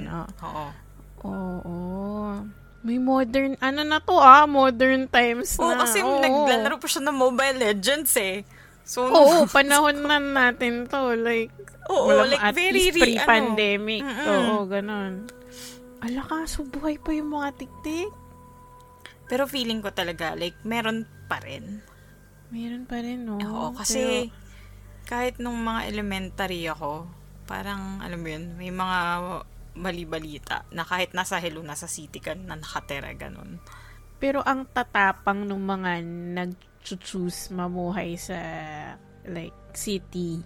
Oo. Well, I guess baka wala rin silang choice. Wala. Dito, like, siguro lumiit na talaga yung mundo nila, no? Like, naka-jump na sila from different provinces. Or pwede namang dito sila nakatira, pero syempre, sa ibang lugar sila pwede. Talaga maghahanap. Or baka nga effective way na rin, kasi di mo i-expect na meron sa city, So, yun to their advantage. So, kunyari may marinig man na ingay, isipin nila parang, magnanakaw. Imposible. Oo, magnanakaw yan, ganyan. Tsaka very, modern, yung perception na parang, meron pa bang ganyan dito sa, diba, kahit tayo, diba, parang. Pero ayan na nga, nagulat ako nung malapit, yung naririnig niya, malayo. At saka ang saya kasi may knowledge siya na parang alam na niya yung galawan ng tik-tik. In fairness naman. At ano pa niya, sinecure niya pa talaga kung may ano ba. Na-imagine ko yung kinakabahan niya kung may sinulid. Agoy. Ang galing din eh. Pero wala namang mawawala, di ba? Oo, at least ano ka pa na nandun pa kayo sa loob ng bahay niyo. Na kahit nasabihin nating sementado na yan, di kisame pa yan. Paano niya ilulusot yung ano niya sa kisame? Malay natin. Like, ano pala siya? Kaya niyang bumarena ng semento? Or baka kaya niya i-control yung ano niya na maghanap tayo ng very, very, very little opening. Oh my God, ano siya? Contortionist yung dila. Alam mo yung pang ini-endoscopy? Yung may camera na ipapasok sa... Kung saan-saan sinusok-sok, di ba? Oo, ganun. Ganun. Baka ganun nga. Oo. Hindi siya yung talagang dilang makapal na. Oo. Tsaka naisip ko, baka hindi naman hindi ganun kakapal. Alam mo yung parang laway thin lang siya. Tapos parang alam mo yun, pang ano lang yun, pang probe na meron ba talagang buntis dito. Pang confirmatory test, ganun. Oo. Ano mo yung ginagamit sa saranggola? Yung yung plastic nylon. Yun, nylon. Oo, yun. Baka nga parang ganun lang siya. Oo. Totoo. Tapos clear. Ang lakas makaset nung Mobile Legends eh. Kaya nga, nung parang naglalaro ng Mobile Legends. Oh my God. Kailan lang ito nangyari? Kaya nga, alam mo agad na, okay. Nito lang siya. Oo. Kakaloka naman. Diba? Mga tik-tik-in kalookan. Tik-tikin kalookan. Ano kayang trabaho nito? Like, ano siya by day? Ano yung galawan niya ba? Like, paano siya podcaster, nagbe-blend? charot. Oh my God! Alam na. Podcaster sa isang horror show. Diba? Ang galing na cover nun eh. Ikaw yung last person na... True. na pagkakaisipan na, ano yan siya. Oo. Kasi partida nagbibigay pa yun ng tips how to correct. avoid. Pero hindi nila alam. One step ahead kasi siya. Oo. Ay. Yung dati, akala natin pagkakamalan tayo mga possible serial killer psychopaths. Ngayon, na tayo? Mapagkakamalan na tayo. Next level. Rico, the glow up. Oo nga, na-achieve na po nila. Correct. Ito na po yung nirvana namin. Validated na po yung pagkaaswang namin. Malapit na po kaming pasahan ng tuluyan. Diyos ko. Ibigay nyo na sa amin ng ang ibon. Charot. Ang sisiu. Ay, Diyos ko. Feeling ko talaga kung aswang tayo, tayo. Alam mo, itatakwil tayo ng lahat. Feeling ko talaga. Prodigal aswang. Oo. Feeling ko ipapasuka sa atin. Isuka mo yan. Sabihin dun sa circle or dun sa council na parang itong tatapos ng lahi natin, itong dalawang to.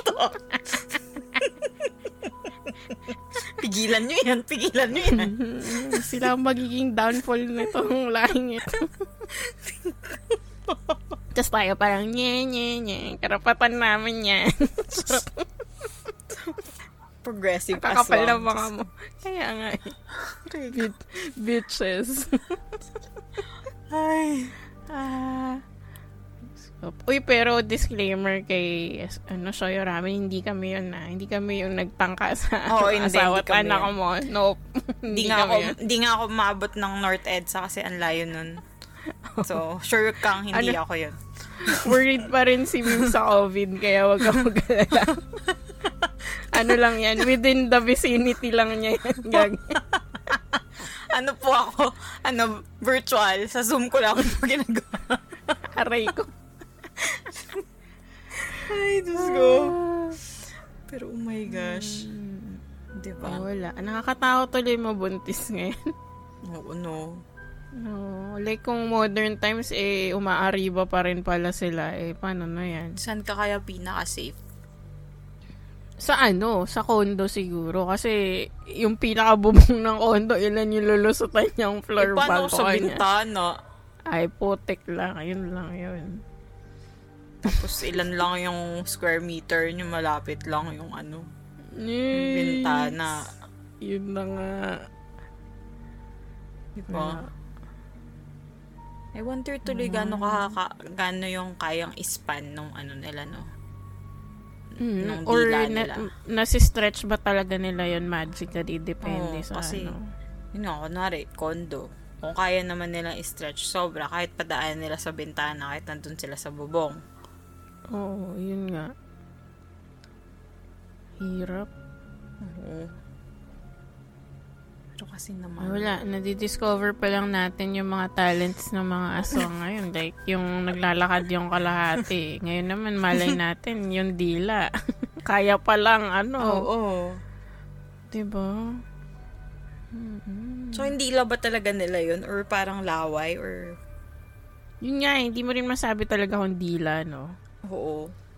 Pero kasi kung ang function niya is sumipsip, parang yun nga, parang yun na yun na okay na term for the meantime. Like, dila. Dila. Oo. Oh my gosh. Nope. Pero buti, tinapangan nilakasan ni Soyo Ramen yung loob niya. Oo. Dinouble check niya talaga. Nawala. Oo. Ay, pero ayan. Salamat uli kay Jay. Yes. Oo. From Tokyo. Siya yung nagtutour sa atin, guys, sa sa nagpo-post siya ng mga barangay, videos. Oo. Yun. Thanks, Jay. Yes, at kay Shoyu Ramen. Talaga sila, nagsama sila na very Japanese. Oo. At least, legit yung pagkaka-pronounce ng Shoyu Ramen. Correct. Diba? Oo. So, ayan. So, next story na tayo. Hi mga kabarangay, ako nga pala si Mira from Laguna. Gusto ko lang mag-share ng aking first/second-hand experience sa mga entities. First/second-hand experience siya kasi hindi ako binayaan ng ability to see ghosts or other clair abilities. Pero nandun ako sa time na yon nung nakakakita yung dalawa kong friends ng mga entities. Noon pa man kasi super interested na ako sa paranormal phenomenon, lalo nung high school. And ito yung naging common interest namin ng friends ko kahit wala akong ability to sense entities. Like many high school sa bansa, haunted yung high school namin. It's been run by nuns and priests for years. Tapos yung mga nasasagap naming kwento ay passed on hearsays ng mga students. So ayun, may mga instance sa class na habang nagdi-discuss yung teacher namin, napapansin ko na may mga times na sabay silang lumilingon, tapos magtitinginan sila. So dun pa lang, alam ko na may nakita na sila. At madalas magkatugma yung description nila sa entity na kinikwento nila sa akin during recess. Bilang dakilang chismosa sa pangyayari ng mga multo sa school, na-map out na namin yung mga hunting sa school. Sa dami ng mga experiences nila about mga multo sa school, na-identify na namin kung sino-sino yung mga entities or yung mga nagmumulto sa school grounds namin. May mga na-discover kaming the shadow, may pugot na ulo, may pare, may jumper, at meron din kaming Sara.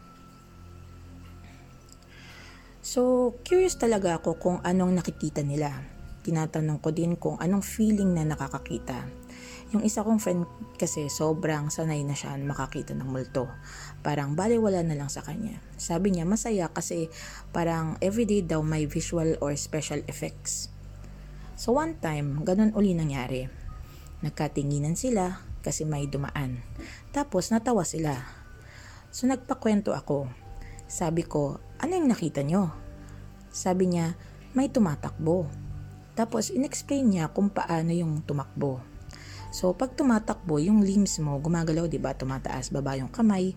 Pero yung multo, nakasteady lang siya. Pero nakapatakbo na pose. Yung parang, yung mga logo ng mga nagmamarathon, ganon. Steady lang siya, pero gumagalaw. Kaya sila natawa. Yun daw yung jumper. Kasi nagkasunog daw sa school namin. May mga nagpanik na mga estudyante, mga tao, tapos itong si Jumper, literal na tumalon daw siya from the second floor para maka-escape dun sa fire. Pero dun naman siya namatay sa pagtalon niya from the second floor ng main building namin. Isa siya sa mga na-map out naming entity sa school grounds. Another instance naman is may isang beses pumunta kami sa library. Siyempre, library, tahimik. Ako bilang maingay na tao at wala namang gaanong estudyante that time, nag-ingay ako. Tapos, kalabit yung friend ko sa akin na wag daw ako maingay. Tapos sabi ko, wala naman tao, I guess it's fine. Pero sabi daw niya, basta wag ka na lang maingay. Tapos, after a while we're doing our task, bigla na lang siyang tumayo tapos umalis ng library na nakatungo. So, syempre, bilang chismosa at higit sa pagiging concerned, tinanong ko kung bakit. Sabi niya, ang ingay mo kasi. Sabi ko, bakit? Kasi, pagpasok daw namin pala ng library, may nakita na daw siya agad. Sa may pinakasulok ng library, parang nakapost na ala Spider-Man sa ceiling. Nakakatakot daw na may mahabang buhok, nanlilisik yung mata, parang pula yung mata. Tapos, since maingay ako, nararamdaman daw niya na unti-unting lumalapit yung entity sa amin. Tapos, sabi niya, tahimik ka na lang, quiet ka na lang. Habang niyayaya daw ako ng live, bigla na lang daw siyang tumayo. So, nung tumayo siya, sabi niya kasi, tumayo ako kasi nasa likod mo na yung entity. Nanlilisik yung mata sa'yo. And then we discovered later on na yung librarian daw is may namatay daw na librarian doon. At doon daw siya nag-hunt. After that, hindi na ako masyadong nagla-library. And isa din siya sa mga na-map out naming multo sa school grounds namin. And lastly, kikwento ko yung story ni Sarah. Si Sarah daw yung entity sa school na mas malaya yung hunting grounds.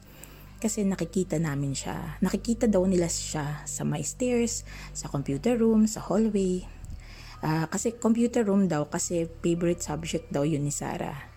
Tapos yung hunting niya doon is the usual na may nagtatype sa computer. S-A-R-A-H. And parang iniisip namin pag may mga ganong balita ng huntings is si Sarah yun. Kasi isa lang yung description na binibigay. Shoulder length hair, tapos nakagila uniform. So parang long sleeves na dress. So alam na namin na si Sarah yung multo na dinedescribe nila. Tapos iniisip namin bakit hindi pa natatahimik si Sarah. Sabi nila kasi si Sarah yung isang anak ng mayor ng bayan na malapit sa amin na na-ambush yung family nila habang pauwi sila ng bahay pagkasundo kay Sarah sa school. Namatay yung buong family except dun sa mayor / yung dad ni Sarah. After a year, siguro since nagsimula kaming mag-map out, hindi na namin nararamdaman yung presence ni Sarah. Kasi nalaman namin na may dahilan pala. Apparently, may puppy love si Sarah, kapatid ng classmate namin. May promise daw si Sarah na hihintayin daw yung guy sa pinapasukan niyang school kasi may usapan daw sila na same school sila papasok. Hindi nakalipat yung guy kasi mid-school year. Up until years later, nakalipat yung guy to remember si Sarah. Hindi na namin alam kung anong nangyari kasi wala na talaga yung presence ni Sarah. Kaya siguro yun yung sinasabi nilang unfinished business niya. So, yun lang po yung mga baon kong kwento. Maraming salamat po mga kabarangay sa pakikinig. And for the opportunity to share my first/second-hand stories kahit na on/off listener niyo ako sa barangay. Sana nag-enjoy kayo sa munting stories ko. At ingat po and more power to your awesome podcast, Kapitana Grace and Mimay. Love you! Kita mo yan? Ang dami ng Hindi ako baon. sanay. I know. Hindi ako sanay na well-modulated ng kanyang pagkwento. Na very, very, siya. Pero Diyos ko, nagbaon. Iba din. Prepared pala In siya. fairness. Hindi namin in-expect. Talaga. Tsaka, ito yung pinaka-zen version niya. Sobra. Oo. As in, napa-double take ako na, si Mira ba talaga yung pinapakinggan namin? Nagulat din ako actually nung unang, nung play nung audio. Parang, wait, ha? Okay, si Mira. Diba, mga ginugulat ng mga pangyayari. Diyos ko. Si Mira yung friend namin na lagi namin hinahatak manood ng horror movies. Kahit ayaw niya. Ayan, narinig nyo na yung boses niya finally. At wag ka, ayan pala, marami palang baon si Madam. Oo, naka-format pa. Pero 'di ba, for someone na yun nga, sabi niya siya daw kasi hindi nakakita. Very very curious naman siya. Kaya kinukulit niya yung dalawa niyang friends. Oo. Pero takot din siya at the same time. Takot siyang manood. Feeling ko takot lang siyang manood. Pero kung like mag-uusap about ayun. Oo, G siya kaya doon. niya. Oo. Kagaya nga niya, naikwento niya yung mga experiences nila. At ang galing na minap out pa talaga nila. Kaya nga Mga resident spirits. Grabe, no? Easy. Oo. Pero nakakaloka yung description doon sa nasa library, Iba yun. Nasa Kisame. Kumbaga, isa siya sa mga boss level entities doon. Diba? Yung jumper, iniisip ko, baka naka-loop siya. No? Oo, feeling ko No? nga. Oo, naka-loop siya. Kaya ganun lang yung laging nakikita. Oo.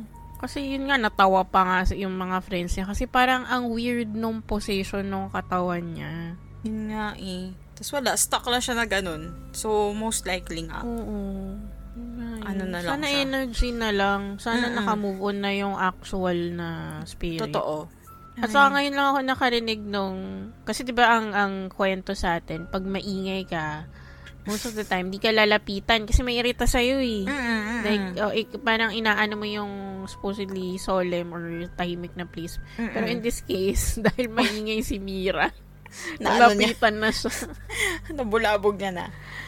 Oo. Kumbaga, feeling ko, nandun na sa point na gusto na nung ghost na patahimikin siya. Oo.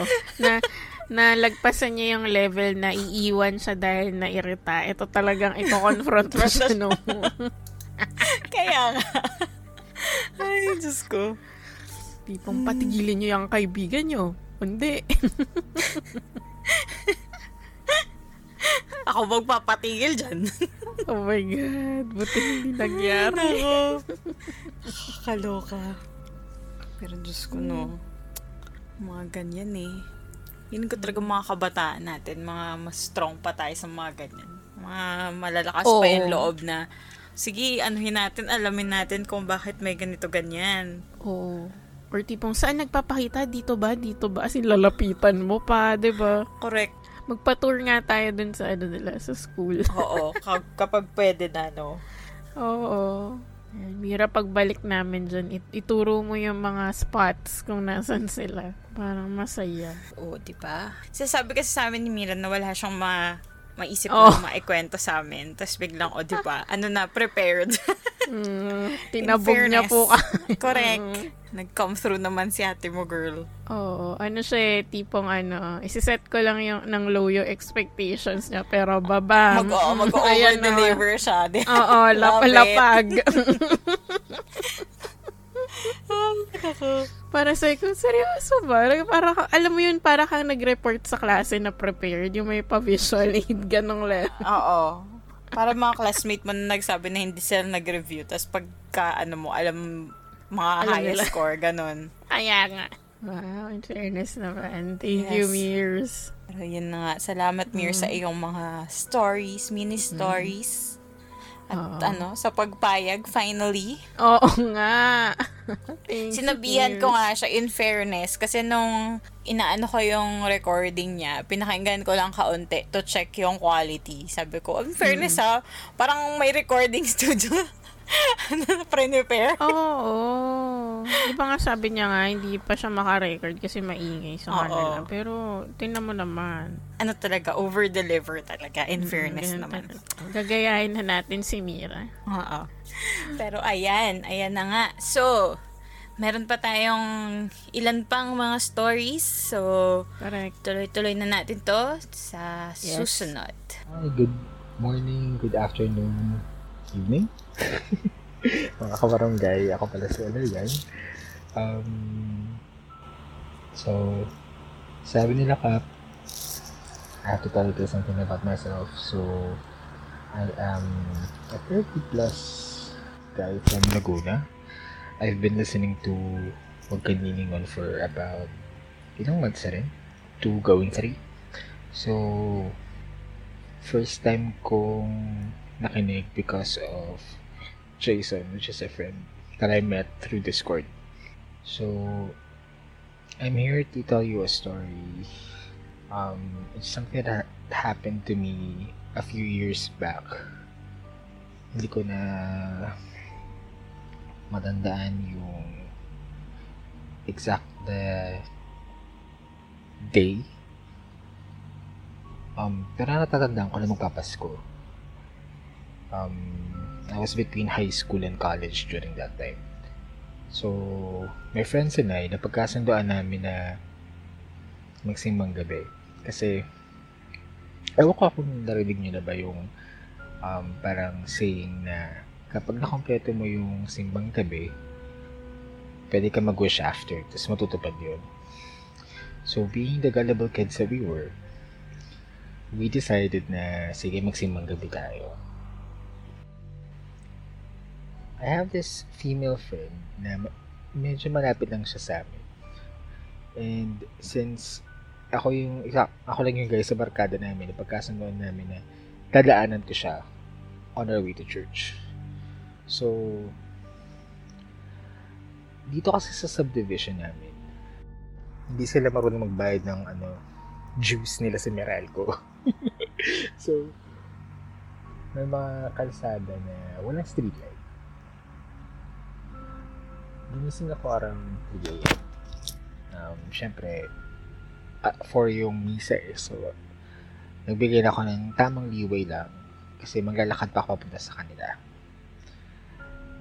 Habang nagpa-prepare ako, iniisip ko na kung saan yung mga kalsadang walang ilaw kasi as much as possible gusto ko silang iwasan or kung hindi ko sila maiwasan ng buo, iniisip ko kung alin yung mga ruta na wala nga ilaw pero maikli lang yung walang ilaw na dadaanan ko. Meron kasi isang way papunta na sa bahay ng barkada ko na technically shortcut lang siya pero during that time wala kasi siyang ilaw. So napag-desisyonan ko na lang na doon na lang ako sa mas medyo malayong lalakaran kasi kung ano naman dumating na ako doon sa part na wala nang ilaw. Mga 3-4 na kanto na lang naman, kaya ko na siyang takbuhin kung sakaling matakot man ako. Siguro mga ilang minuto na rin ako na naglalakad doon. Pagkatapos, nasisipat ko na yung kalsada na walang ilaw. I-describe ko lang yung itsura niya, mga kabarangay. Ano siya? Madilim siyang kalsada. Pagkatapos, nasa gitna siya ng 2 malaking puno. Though may mga bahay at may ilaw naman, yung ilaw kasi hindi umaabot sa may gitna ng kalsada to sa gitna ng puno. So madilim talaga siya. Siyempre, dahil sensitive ako sa mga bagay-bagay na hindi nakikita, kahit hindi ko sila nakikita ng buo, alam ko kasi na nandun sila. So talagang kumakabog din dibdib ko. Napapalapit na ako doon. So nung malapit talaga ako lumuhin ng takot ko, nakita ko na may makakasalubong akong madre. So, nalala ko naka-gray siya na yung gray, ano man tawag doon sa damit na madre. So, yung gray na ganun, pagkatapos, may bit-bit siyang rosary. Tapos, nakikita mo na ano siya, yung magalaw yung kamay niya rin sa rosary. Kasi feeling ko natatakot din siya dun sa dadaanan. So, bilang ako naman na, ay okay, sige. May makakasulubong ako. Okay. So, ginawa ko, huminga ako ng malalim. Pagkatapos, tuloy na ako maglakad. Tapos, sinisip ko na, babatayin ko si sister kasi, syempre, para ano naman, parang, respeto lang. Pero napansin ko, nung malapit siya, sabi ko, bakit may belo siya sa mukha? So, parang ko, ang weird. Tapos, habang lumalapit kami na lumalapit, tapos lalo ko na siya naaaninag. Tapos, saktong nando kami sa gitna ng puno, dun sa ilalim. Nakita ko na gumagalaw kami niya sa Rosario, no? Sabi ko siya, takot siguro to. Tapos, pagtingin ko sa kanya, wala siyang belo. Wala rin siyang ulo. Hindi ko alam kung maiihiba ako sa takot noon o kung kakatukin ko yung bahay na may ilaw. Kasi from that moment, alam ko na iba. So napakula ko sa nakatayuan ko. Tapos habang nakatayo ako doon, tumigil siya. Tapos lumingon siya sa akin.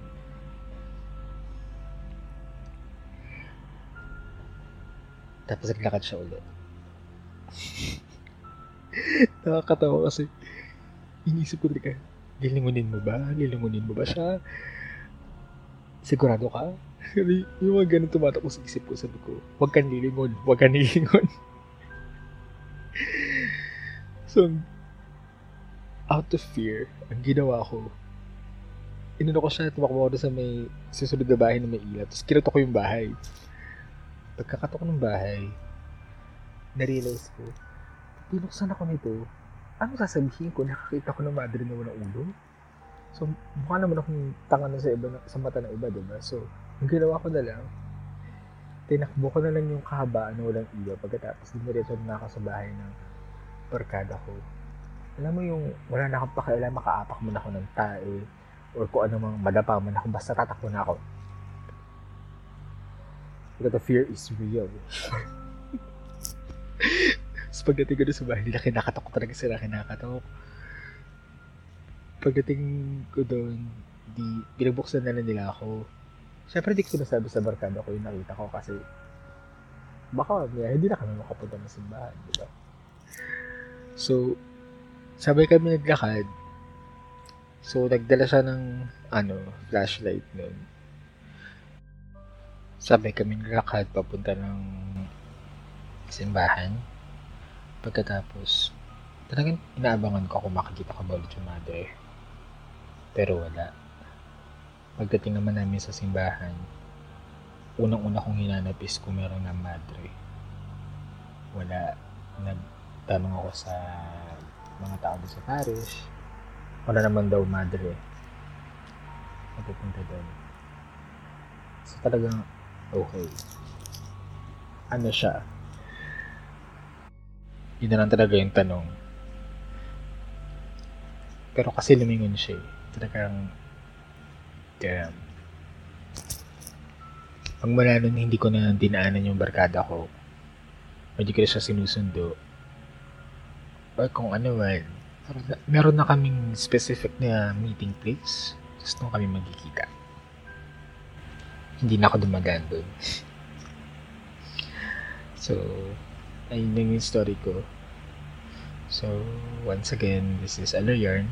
Your Kustek na from Laguna. Gusto ko nga pala mag-hi kila Jason, kila Tio, kila Kiko, kila Antel, kay Hoodie. Sila usually kasama ako nakikinig ng episodes ng Magkandalingan sa Discord. And Sana safe kayo. Masarap ang ulam nyo. And takot lang yan. Imbitasyon yan para maging matapang. And thank you.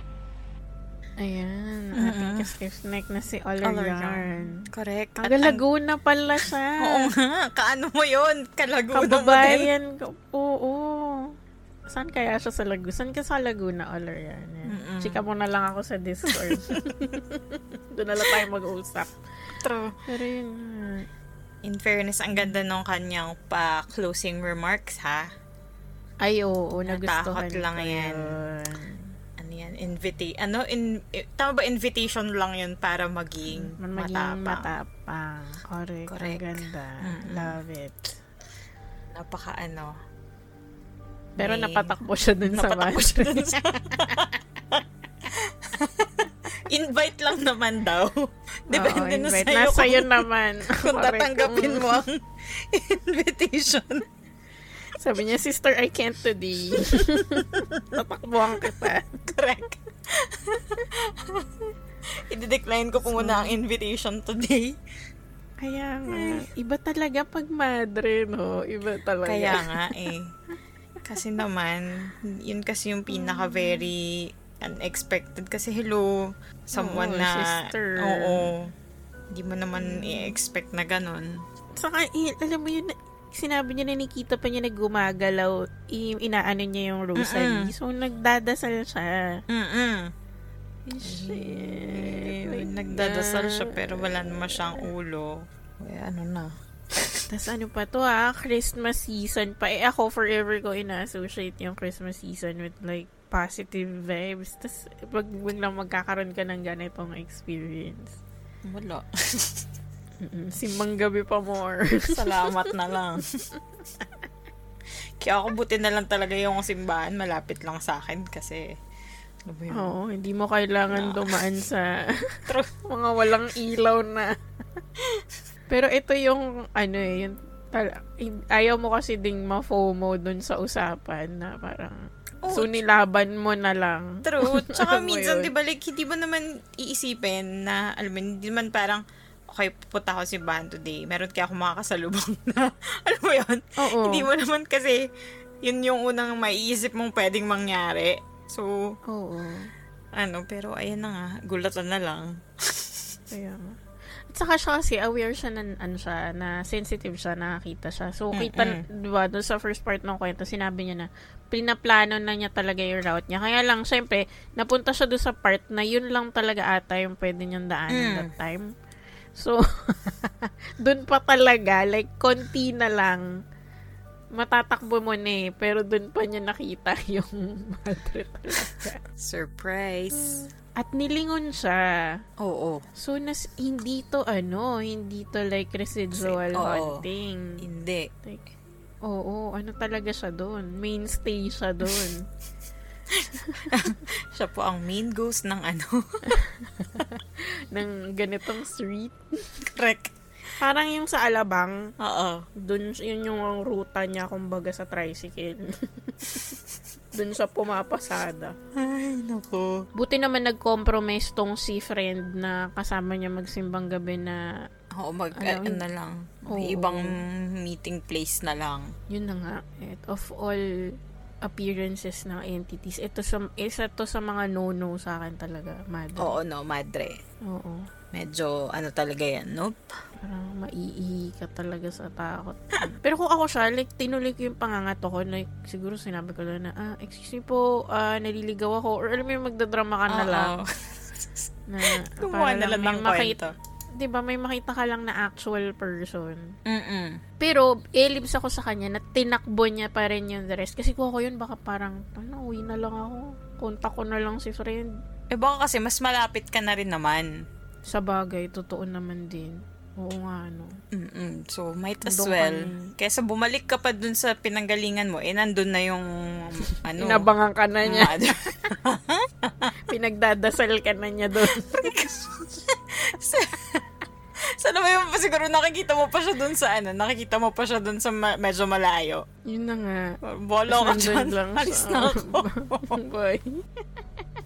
Ay, nako. Naku, Oler yan. Diyos ko. Alam mo nyo guys, ang dami niya pang experiences na minsan tinitweet niya sa amin. So, hopefully, mabasa din natin yung mga yan soon sa podcast. Yes. Tsaka hi na rin dun sa mga kaano niya. Kasi nga, di ba, nagde-Discord party sila. Discord, listening party. Correct. Ayoko nung experience na. As in, pass. Pass po ako. Yung tipong sabi na, Grace, matutupad yung wish mo for Christmas, pero kailangan mong makasalubong ng no pass. Pero, isipin mo na lang, at least may heads up ka na. So, pwede ka mag-prepare. Sa bagay. Parang, dala ka rin ng rosaryo mo, tapos gagalaw-galaw. Diba? Yun na nga. Ay naman. Olarian. Shit, saan kaya to sa Laguna? Sana hindi sa Laguna sa amin. Sa malapit sa'yo. Pero ayun, ang story ni Olarian. Isipin mo kung i-combine natin yung experience ni Ikot sa ni Olarian. Oo. Yung tatlong ruler na lang, tapos biglang yung madre nag-appear sa shit. Kaya nga, Or meron na kayang naka-experience ng gano'n na nakita nila na may ulo, tapos biglang nawala. Ay, naku po. Parang Parang feeling ko pag ganun, sa ganun ako magsisigaw. Mambubulahaw talaga ako ng kapitbahay. Bala silang lahat. Kasi sinet niya muna yung visual na may ulo ako. May pagset ng visual. Pero biglang, nope, on my second performance. But diba? Wait, there's more. I mean, less pa na kasi babawasan. Exactly. Aray. Diyos ko. Huwag kang lilingan. Salamat sa pag-plug. Correct. Yun din naman. Grabe sa branding. Pero hindi. Correct. Sinunod niya po ang briefing. Sarap. So, ayan na nga. So, move na ba tayo sa next natin na story? Yes. Okay, so let's go. Hello mga kabarangay, Shed here, ang inyong resident horror movie enthusiast at dakilang tiga add-on sa mga posts ng mga kapitanas. You may also know me by my Twitter tag, The Waiting Shed. I'm here to read the scary yet heartbreaking story of how my sister-in-law passed away, and how we spent the rest of the days until we finally laid her to rest. Nasa early 30s ang aking sister-in-law noong nagdadalang tao siya sa pangalawa niyang baby. Itago na lang natin siya sa pangalang si Ate Mel.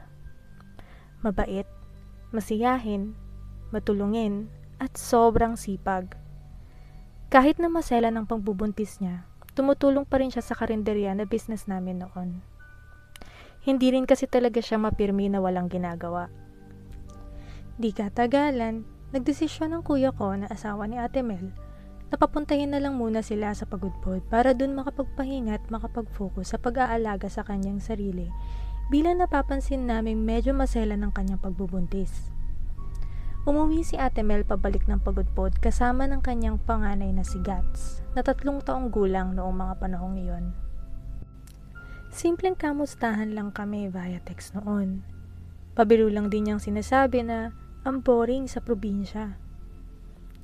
Lumipas ang ilang linggo nang makatanggap kami ng text sa mga kamag-anak ni Ate Mel na siyang gumunaw sa aming mundo. June 14, 2010. Si Ate Mel, wala na siya. Tumawag ang mama ko sa mga kamag-anak ni Ate Mel telling them na itakbo siya sa ospital. Or kahit sa klinik man lang. 2 oras daw ang pinakamalapit na ospital at wala rin daw silang sasakyan na magdadala sa kanya doon. Pinipilit naming alamin kung ano ang nangyari pero nahihirapan silang i-explain ito. Aligaga kaming nag-empake para makaluwas papuntang Pagudpod. Hindi pa rin matigil ang mama ko sa kakatanong kung anong nangyari. Ayaw pa rin talaga nilang sabihin. Maya't maya sinabi ng kapatid ni Ate Mel na nakulam daw siya at nakuha na siya ng nakulam sa kanya. Nagtinginan kami ng mama ko at napailing. Kailangan na naming magmadali. Bilisan kaming pumunta ng Pagudpod. 4 na oras na biyahe din yun. Hindi ganun kaliblib ang barangay ni na Ate Mel, ngunit laganap ang kwentong maligno at kwentong kulam doon. Bunso si Ate Mel. Maputi, maganda, at mahaba ang buhok. Normal na biruan na sa kanila na lapitin daw siya ng kulam. Marami daw ang naiinggit sa kanyang angking kagandahan. Ang bata rin kasi niya tingnan. Hindi mo akalaing lampas 30 na siya. Nasa trabaho pa yung kuya ko noong on the way na kami. Hindi na kami sinasagot kaya naisip namin na baka papunta na rin siya sa Pagudpod. Pagdating namin sa bahay ni na Ate Mel, nakita ko na yung kuya ko sa labas ng bahay. Tulala. Niyakap ko na mahigpit ang aking kapatid bago ko sinundan ng mama ko papasok ng bahay. Doon na namin nakita si Ate Mel. Nakahiga sa ratan na sofa. Tila natutulog. Napapalibutan ng mga kapatid niya at mga kapitbahay. Nagtaka ako agad. Bakit siya nandito? Bakit wala siya sa morgue? Bakit ang dami nilang nagbabantay? Dumiretso si mama sa tabi ni Ate Mel. Umiiyak. Minamasaya ang kanyang mga kamay. Tinatawag ang kanyang pangalan sa pagnanais na magising ulit ito. Pinipilit ni mama na dalhin pa rin siya sa ospital. Mainit pa rin daw ang kanyang mga kamay. Baka may chance pa na magising siya. Hindi na lang kumibo ang mga kamag-anak ni Ate Mel. Doon na ikwinento ng kapatid ni Ate Mel na ilang oras na rin ang nakalipas mula nung nakita nila si Ate Mel na nakahandusay sa CR. Nanonood daw sila ng movie noon nung nagpaalam si Ate Mel na pupunta siya ng CR. Nagtaka sila nung hindi na siya bubalik at naisip na lang nila na baka natulog na lang siya. Ilang oras na ang nakalipas nung pumunta na yung isang pamangkin nila sa CR at doon niya na nakita si Ate Mel na nakabulagta. Binabantayan nila ang kanyang katawan sa paniniwalang lumalaban pa daw ang kaluluwa ni Ate Mel at may chance pa na makabalik siya. Kaya rin daw ayaw nilang ipaimbalsamo muna si Ate Mel ay dahil sa pag-aasam nilang magiging tagumpay ang pakikipaglaban niya sa mga mangkukulam na gustong angkinin ng kanyang katawan. Ayon sa mga nakakatanda doon, kailangan daw maghintay ng 3 araw bago namin tuluyang i-let go si Ate Mel. Sa loob ng 3 araw, ipagdarasal ng mga matatanda ang kanyang pagbabalik. Itatrato namin siya na tila natutulog lang. Sa gabi, salitan kaming tatabihan si Ate Mel sa pagtulog just in case daw makabalik siya. Oo, sa loob ng 3 araw, kailangan naming tabihan ang bangkay ng aking hipag. Ako ay isang registered nurse at taliwas ito sa mga pinag-aralan ko at paniniwala sa buhay. Kahit hindi namin dalhin sa ospital ang ate ko, malaki ang posibilidad na i-clamp siya ang nangyari. Ngunit bilang dayo, kailangan kong respetuhin ang kanilang paniniwala. Hindi kami umalis sa tabi ni Ate Mel noong unang araw na dumating kami sa Pagudpod. Ayaw bitawan ng nanay ko ang kanyang mga kamay. Patuloy niya pa rin itong minamasahe. Binulungan ako ng nanay ko na huwag nilang akong magsalita at hayaan na lang namin sila na gawin ang alam nilang nararapat nilang gawin para kay Ate Mel. Naalala ko pa nung nagkaka-verdict spasms ang aking hipag. First time ko ma-witness yun. Para sa mga taga ron, marka ito ng paglaban ni Ate Mel sa mga masasamang elementong gustong manakit sa kanya.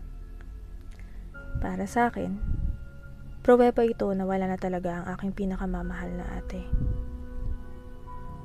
Pagsapit ng gabi, tinabihan namin ni Mama ang katawan ni Ate Mel. Sa sahig kaming lahat natulog. Hindi ko makakalimutan yung pagkatakot ko kasi hindi ko inakalang mararanasan kong makatulog sa tabi ng isang bangkay. Naalala kong tinititigan ko si Ate Mel. Wala nang kulay sa kanyang mga mukha. Napaka-unnatural na rin talaga ang kanyang hindi paggalaw. Hindi ako makatulog. Sinubukan ko siyang hawakan. Malambot pa rin ang kanyang katawan. Hindi ganun kalamig. Ngunit nagsisimula na yung discoloration sa kanyang mga binti. Naalala ko pa yung gulat ko nung nagising ako ng madaling araw. Nakalimutan ko na bangkay pala yung katabi ko. Kamuntikan ko pa siyang niyakap sa pag-aakalang buhay pa siya. Naalala ko ang aking 3 taong gulang na pamangkin na si Gats. Nagising ng madaling araw. Umiiyak. Gustong tabihan ng kanyang ina. Sa pagnanais kong makomfort ang aking pamangkin, hinayaan ko siyang yakapin saglit si Ate Mel. Humiga si Gats sa dibdib ng kanyang ina. Hindi ito gumalaw. Wala nang init sa kanyang mga pisngi. Tinuro ng pamangkin ko ang sinapupunan ni Ate Mel.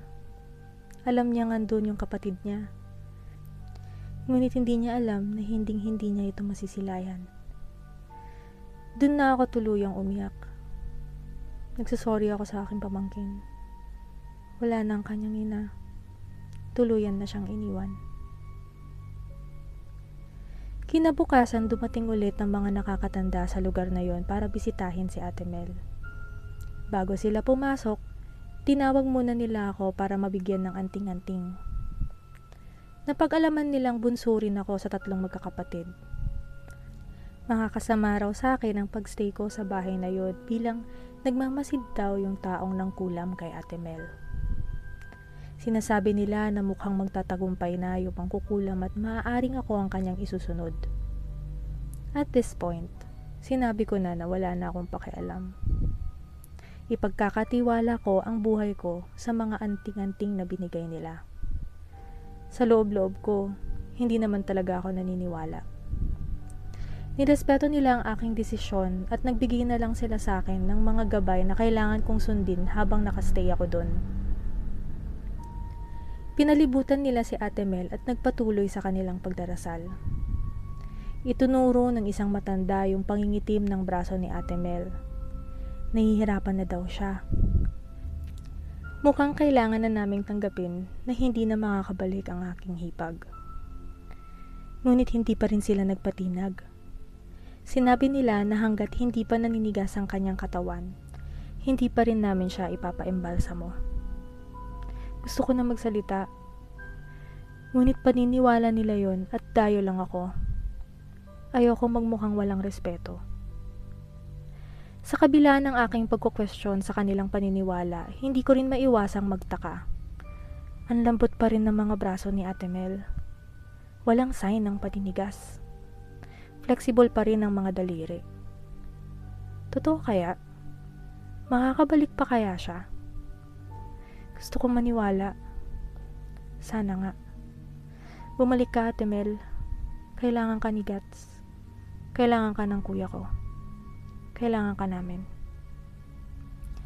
Kinagabihan, tinabihan ulit namin si Ate Mel. Mapayapa na ang aking pakiramdam.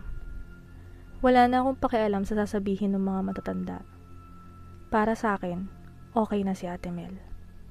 Nakapagpahinga na rin siya kasama ang kanyang anak na alam naming hindi namin kailanmang makikita, mayayakap o mahahagkan. Kinabukasan, sinabi ko na kailangan na talaga naming dalhin si Ate Mel sa funeraria. Nagsisimula na siyang mag-liquefy. May mga lumalabas na likido sa kanyang ilong at tenga. Kailangan kong bitbitin ang pamangkin kong si Gats papalayo dahil gusto niyang punasan ang mga ito. Narinig ko pa na sinabi ng pamangkin ko na may sipon daw ang nanay niya. Masakit sa dibdib. Sinabi ko sa pamangkin ko na ako na lang ang magpupunas. Pinapanood ako ng aking pamangkin habang pinupunasan ko ang ilong ni Ate Mel. Chinek pa niya kung napunasan ko na ng maigi. Pumalakpak lang siya sabay sabing, "Clean na." Hindi ako nakapagsalita. Gusto ko humagulgol. On the 3rd day, wala na talagang choice. Kailangan nang dalhin ang katawan ni Ate Mel sa funeraria. Laking gulat ng embalsamador noong nalaman niyang 3 araw nang patay si Ate Mel. Kinausap siya ng kapatid ni Ate Mel at mukhang alam na agad ng embalsamador kung anong nangyari. Kinahapunan, naiuwi na rin namin sa wakas si Ate Mel. Suot ang kanyang wedding dress, mapayapa ang kanyang mukha. Nakalapat ang kanyang mga kamay sa kanyang sinapupunan. Hindi na daw nila nilabas ang baby bilang mas safe daw siya sa loob ng sinapupunan ni Ate Mel. Kailangan ko ulit ipaalala sa sarili ko na paniniwala nila ito. At this point, wala na ring use ang kumontra. Para sa akin, okay na si Ate Mel. Wala nang mananakit sa kanya. Masaya na siya kasama ang kanyang baby girl. Dito na muna magtatapos ang aking kwento. Marami pang hindi may paliwanag na pangyayari ang naranasan namin pagkatapos naming may uwi si Ate Mel galing sa funeraria. Naway mabigyan ulit ako ng pagkakataon na maituloy ito balang araw. Ako muli ang iyong ka-stiff-neck na si Shed. Salamat sa pakikinig. Hanggang sa susunod nating pagkikita. Yon. Salamat sa ating ka-stiff-neck na si Shed sa pag-share ng kakaiba niyang experience. Kaya nga, grabe. With Ate Mel. Grabe, no? Maglalaban yung knowledge mo in science what is factual. Versus yung tinatry mong irespeto yung paniniwala ng mga taong technically sort of family mo na rin. Yun talaga ang hirap. Lalo na kung, ayun nga, kung may science ano ka, like education background. Sobrang, isang malaking question sobrang mark. Sobrang against your, ano yun, no? Like, lalo na alam mo na yung ganun, like, dead body. Hindi lang sa kawawa yung katawa, yung physical body, but yung mga tao na exposed. Yes, exactly. Kasi ano na yun eh, magde-decompose na siya in a matter of days. So, yung i-release niyang... Kaya nga. May bata pa na gustong tabihan yung nanay niya. Nako po. Ang hirap din. Siguro nga magko-compromise ka at some point. Pero, yun kagaya ng ginawa niya, umabot na rin sa point na kinailangan niya na talagang i-assert na hindi, kailangan na talaga natin siyang, dalhin sa funeraria. Kasi wala eh. Alam mo ba, half expecting ako na may part ng story na bumangon si Ate Mel. Parang, oh my God. Exactly. Parang yun nga yung build up, diba? Parang ako din medyo parang may plot twist ba ito at some point na mabubuhay siya or like gumalaw or whatever. Yun nga. Pero yun nga, baka nga nag-eclamp siya. Eclamp siya is parang nag-seizure siya dahil tumaas yung blood pressure niya dahil nga sa pregnancy. Yes. Pero dun sa mga naniniwala sa more on the supernatural side, baka nga daw nakulam siya kasi ang ganda niya raw. Usually, diba, ang punot dulo na naririnig natin na kulang na inggit. Kasi, totoo. Yan yung pinaka-common na mga dahilan ko kung bakit ka kinukulam. Kasi nainggit sa'yo. Ang sad pa nito, nadamay pa yung pinagbubuntis niya. Yun lang sad dun Saka ang creepy ng feeling na ino-observe daw sila nung taong nangulam. Oh my gosh. So, yun nga. Kung papanig tayo dun sa paniniwalang yun, nag-succeed yung nagkulam sa kanya. Grabe din yung mga, yung mga beliefs na gano'n na, ayan, yung aantayin pa nga nila na, since quote-unquote, lumalaban pa yung katawan. Parang, shucks.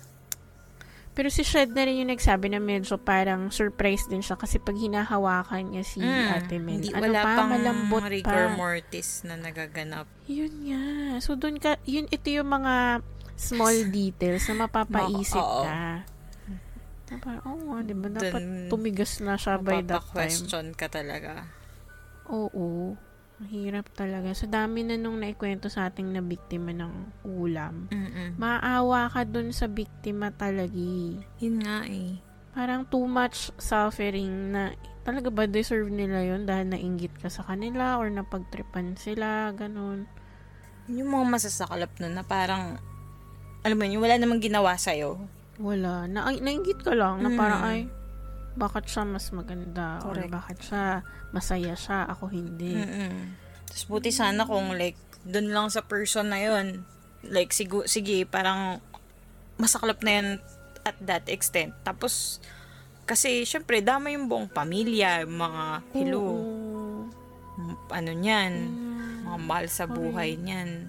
Tapos yun nga, kita mo kung paano, like, laganap pa rin yung ganong belief, yung how deeply rooted. Kasi, di ba, yung reaction nung nag-e-embalsa mo na parang, hala, bakit ngayon yun ang dinala? Pero nung kinausap na siya, parang, okay, gets. Oo. Well, hindi siya something new. Yun. So, ayun. Proof na in some parts of the Philippines, ano pa rin talaga, like, hindi ganun kadaling ma-overwrite ng science, ng alam ng factual stuff, yung mga yung culture, yung paniniwala na matagal na kasing ding nandyan prior pa nung modern solutions. Sobra. As in, kaya kahit sabihin mo na napaka natin, I mean, like, modernized na ganun. Pero sobrang deeply rooted pa rin yung mga ganyan. Yung mga kahit nga tayo, na tayo, like, pang ilang henerasyon na tayo, pero still may mga beliefs tayo na na-pass on sa atin. Diba, yun nga yung sasabi ko, parang hindi nga natin halos question until we get to the point na parang, ayan na, tapos parang, ba't ko ba ito ginagawa? Pero since hindi mo talaga alam, so, wala, doon ka na lang sa safe na parang, wala namang mawawala, diba? Parang, kung hindi ka naman nahahassle ng sobra. Oo, kung feeling mo naman, wala ka namang like, na ibang tao, nahassle na ibang tao, or, alam mo yun, might as well. Feeling ko kasi yung amount of knowledge na meron yung modern world, hindi pa rin niya mapapantayan yung questions na hindi pa rin nasasagot. Kasi kumbaga, yung tagal nung nag-existence niyan, hindi yung weight nung anong meron ngayon na with factual evidence, ganon. So, syempre, mas ka pa rin dun sa kahit unknown yan. Since unknown siya, gets parang ikaw. Since hindi ko alam. I-risk mo ba? Correct. I-risk. Diba? Yun yung tanong Willing ka bang i-risk? Oo. Tapos just cause mga makikita pa natin na parang yung mga, di ba, yung mga ibang mga, sabihin sa palabas, ganon, na pag sina-challenge yung mga ganyang, nagiging, walang mabuting pinatutunguhan. Exactly. So, parang ikaw, shit, edi, gawin ko na lang. Oo. At saka, ang dami rin kasing bagay na it takes time to figure out, like, years. Isipin nyo na lang, ito, basic example, yung virus na to ngayon, sa pandemic, hindi pa natin alam talaga, like, ano yung mga effects niya sa katawan in the long run. Kasi, yung mga ganyan, it takes years. So, ganun din yung ibang mysteries ng universe, ng mundo na wala. Kahit gustuhin mong makuha yung sagot right now, minsan hindi mo talaga makukuha. So, di mo better play. Oo. Either di mo naaabutan or hindi talaga. Like, wala talaga. Alam mo yan. Like, kasi dahil since nagpasa-pasa na siya, tas wala na yung kumbaga yung initial questions, nag-evolve na siya. So, as in, hindi mo na talaga ma-point out. Hindi mo masasagot. Kaya, wala kang choice but to play on the safe side. Diba? Kaysa i-challenge mo pa na, hindi. Parang come at me, gano'n. Diba? Parang seryoso ka. Kaya nga. Ay, nako. Pero grabe. Hirap. Ang hirap nung ganun dilemma na, you have to respect, but also yung internal struggle mo na, yung alam mo kasi, ganito yung mangyayari, and it's, may scientific basis ka na gano'n. Inaral mo. Oo. Tapos at the same time, yung nangibabaw na rin siguro siguro nare-respect ni Shed yung paniniwala. Pero at the same time, gusto niya rin i-respeto yung katawan. Oo. Yung memory nung ate Mel niya na parang, tama na po. Kasi parang nagiging na lang siya, diba? Nga eh. Minsan na call mo na talaga, makikiramdam ka na lang when kung kailan tama na. Oo. Like, nirespeto ko naman na, pero pakinggan nyo rin na ito yung mangyayari. Oo, kaya alam nyo na, pag tama na, pag feel nyo ng tama na, tama na. Yes. Correct. So, ayun, diba, ang ano nung kwento ni Shed sa atin. Oo. Grabe. Minsan yung nakakatakot, hindi naman siya talaga yung always the jump scares. Yes. It's not Minsan it. yung mga maraming question mark madalas talaga. Oo. Yan yung ano, kasi, di ba, ano kayo parang, what the heck, man? Yun yung maglilinger sa utak mo. Exactly. So, ayan. So, thank you ulit kay ating, ka-stiff neck na si Shed. Yes, thank you, Shed. Hopefully, magkaroon uli ng chance para makwento mo pa sa amin yung continuation or yung other experiences mo nga with that particular experience. Yes. Ito na ang ating last story for this episode. Hello mga ka-stiffnecks. This is your Madam Tepay, author ng Duty Ka Ba Comics at ng Mactan 1521 at ang inyong resident Martha Stewart ng Barangay. Nandito ako ngayon para ibahagi ang isa sa mga scary stories ng life ko. Sometime noong 2014, sobrang haggard kami ng creative team namin dahil marami kaming projects na kailangan tapusin. Bukod sa complans, may pitch pa kaming pinaghahandaan. Kaya madalas kaming nag-OT or nagpapaumaga sa office. Minsan wala pang uwian ng 2 araw. Noong isang gabi, 4 kami sa team namin na nandun pa sa office. Kami na lang ang natira. After namin mag-align sa kanya-kanya kaming pwesto. Imagine nyo na lang yung working station namin.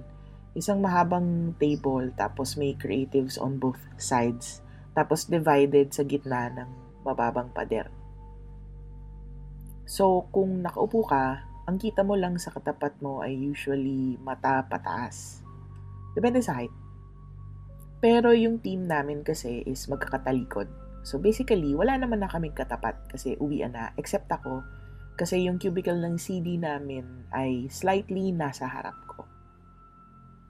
Around mga 10 p.m., lumabas sa cubicle yung CD namin at nagsabi na uuwi na siya. Titignan na lang daw niya lahat ng mga gawa namin bukas ng umaga kasi kinabukasan ng hapon yung presentation. So, umuwi na muna siya. So, habang nagtatrabaho, lagi lang ako napapatingin sa tapat kong upuan. Basta, every now and then, nahuhuli ko yung sarili ko na tumitingin sa direksyon na yun. Di ko alam kung bakit, as if may something dun na nakakatch ng attention ko. Pero wala naman. Kahit naman gumagalaw or sound, wala naman. So, I just have the urge to look at that direction. Tapos, sabi ng junior ko at around mga 12 midnight, alis na daw siya. Itutuloy na lang daw niya yung work sa bahay. Sabi ko, sige, basta isend kagad after para maayos ang pagpapaklear bukas. So, 2 na lang kami ng senior art ko. Nagpapatugtog na lang kami ng Disney para mabawasan ng stress. After some time, tumunog yung biometrics. Let me explain. Yung biometrics namin sa office, tutunog lang yun kapag ilalagay mo yung finger mo sa scanner para mabuksan yung pinto. Pag nilagay mo yung finger mo, tutunog siya. Tininin, you are authorized. Or, kung galing ka naman sa loob ng mismong office, may pipindutin ka lang na button. Tapos, tutunog lang siya. Tininin. Tapos, pwede mo na siyang buksan. So anyway, tumunog yung biometrics.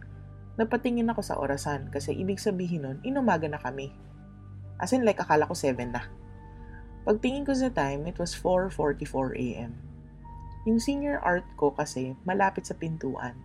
As in, isang tumbling na lang, nandun na siya sa pintuan. So, kita niya yung mga papasok at lalabas.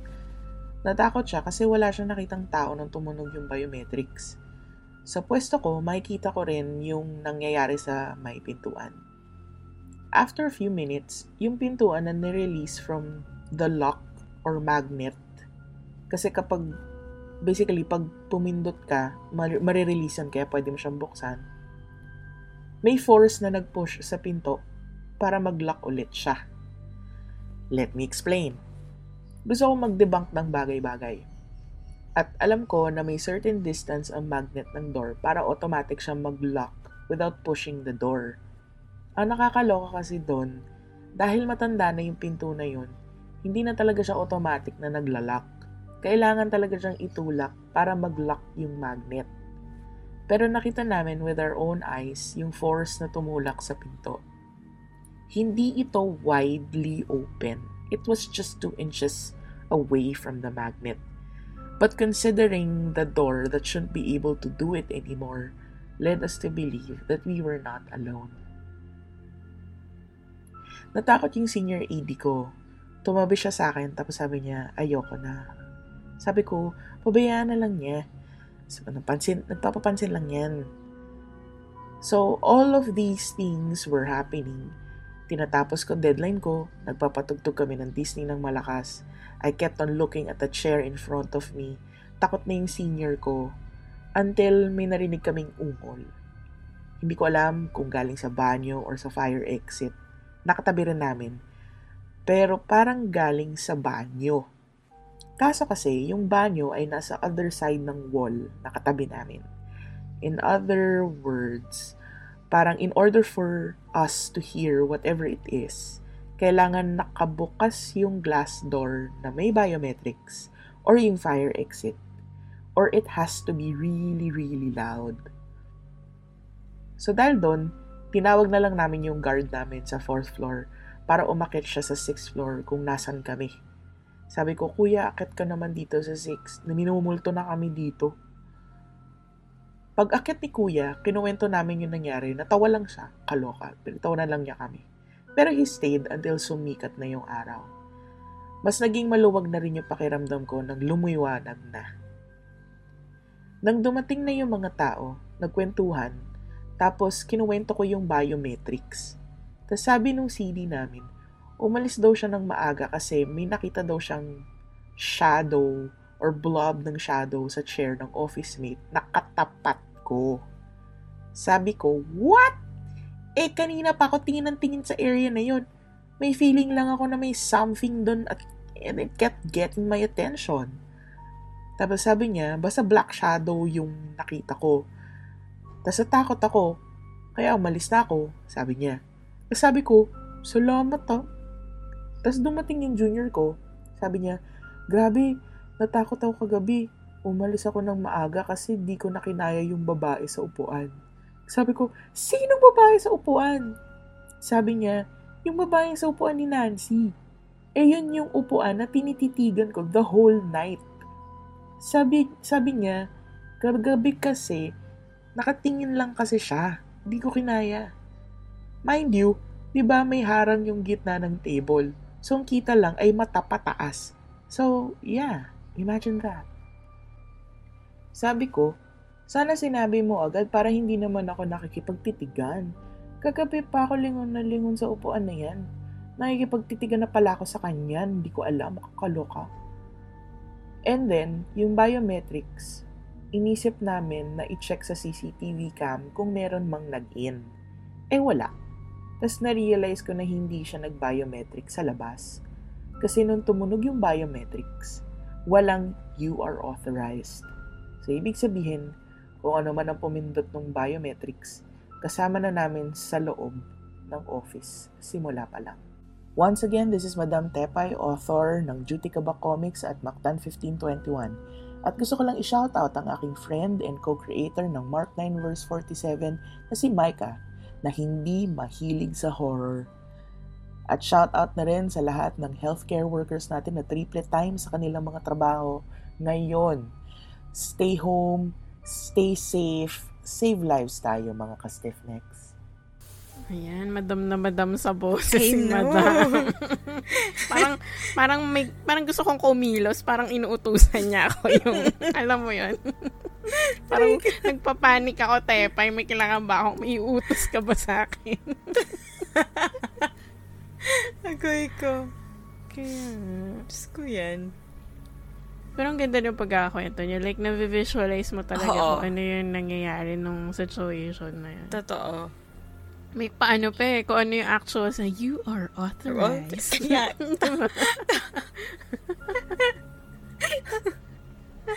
Ay, naku. Alam mo yung pinaka-nadama ko sa buong narration niya, yung sinabi niya dun sa office mate niya na, sana naman sinabi mo sa akin. Diba? The whole time kasi, na nakikita naman pala, tapos hinahayaan niya lang si madam na nakikipag eye to eye dun sa... Hinayaan niya lang. Parang bala ka na dyan, kaya mo na yun, madam. Ay, Diyos ko. Eh, wala. The struggles ng mga kailangan mag-OT sa office. Yun nga. Oo. Wala talaga. No choice tayo eh. Ano siya eh, gusto niya talaga ipakita na nandun siya. Kasi nag-press pa siya nung, tawag dito, nung biometrics. So, I wonder kung since nasa loob, na-identify nila na galing sa loob, kung gusto niya lumabas. Baka. Or wala baka, lang. Inaano niya lang. Alam niya kasing tumutunog eh, no? Oo, mini-mess up niya lang yung ano. Wala lang. Gusto niya lang sabihin, hello, I'm here, guys. Ganun na nga. Nisip ko tuloy kung si Kuya, yung tawa ni Kuya Guard is tawa na parang anduduwag niyo naman or nervous laughter pala na parang sasamahan ko pala talaga kayo dito. Correct. Ay, Diyos ko. Ay, malamang may June sila sa office. Siguro. Ilan sila uli? Hindi ko na track. Ako din, hindi ko na rin nabilang ko. Basta at least may kasama siya, diba? May kasama siyang may kasama. isa or dalawa. Mm-mm. Tapos hindi na kinaya ng powers nila. So, tinawag na nila si Kuya Guard. Nabuti naman nagstay until umaraw. Si Kuya Guard, pinahirapan niyo pa ako. Dinagdagan niyo pa trabaho ko.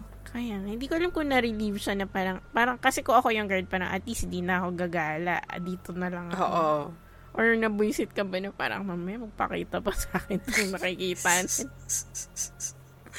Ay, nako. Pero ayan na nga. Office. Overtime stories. Mm-hmm. Nawala kang choice kasi kabuhayan mo yun. So, lalabanan mo na lang yun.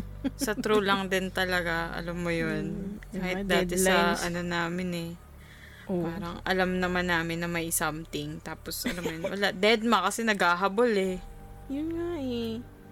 Kumbaga, naglalaban yung practicality, yung needs mo, yung actual needs mo versus yung susundin mo ba yung takot mo, diba? Papadala ka ba? Ay, Diyos ko. Siguro nag-g-rits na yung multo na parang, teka lang, usually wala akong kasama dito ng ganitong oras, pero bakit nandito tong mga to? No? True. Pero, di ba nga naalala mo yung story natin from, na, hinayaan na lang niya na yung oras niya kasi, yung sa library, di ba, na, hayaan na natin sa oras nila kasi nga, tayo naman yung nandito naka-occupy buong araw. Oo, ganun nga. Same vein. Baga, gugulo na sila kasi, hello, this is our time. Why are you here? Kumbaga parang, hinayaan na nga namin kayo dyan ng may araw, diba? Yan din ang, kung pupunta tayo sa side nila, yan yung parusa ng mga multo na nasa mga ahensya. Yun yung curse on their part na minsan talaga sasamahan kayo ng mga buhay. Oo. Madalas pa. Actually, tama. Mas applicable yung madalas. Lalo na pag season. I know, right? Parang lang, babalik ka lang para uuwi ka lang para maligo or kumuha ng damit. Tapos, papasok ka na ulit. Tapos yung mga sobrang veterans, parang wala na silang pakalam. Like, may kita mo sila the next day, yun pa rin yung suot. Parang basta matapos namin to. Totoo. Ganun na. Oo.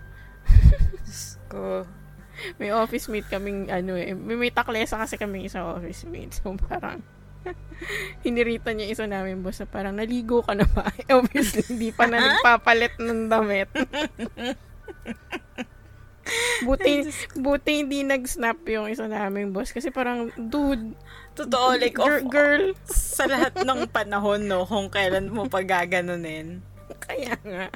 Yun pa talagang, ito mo nga, nag-oily na yung mukha niyan and all. Wala pang tulog, ganun. Tapos, Diyos ko, gaganunin mo.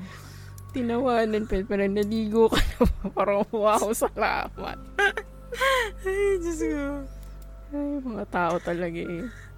Grabe, sa ganun mo they choose violence. Totoo. Tapos alam mo yung wala kang choice kasi mag-overnight kayo sa office, sasabihin nila may kumakalabog doon malapit sa CR or mini kitchen, ganun. Pantry. Oh. Tapos magising ka na madaling araw. Kailangan ko umihi. Bukas lahat ng ilaw.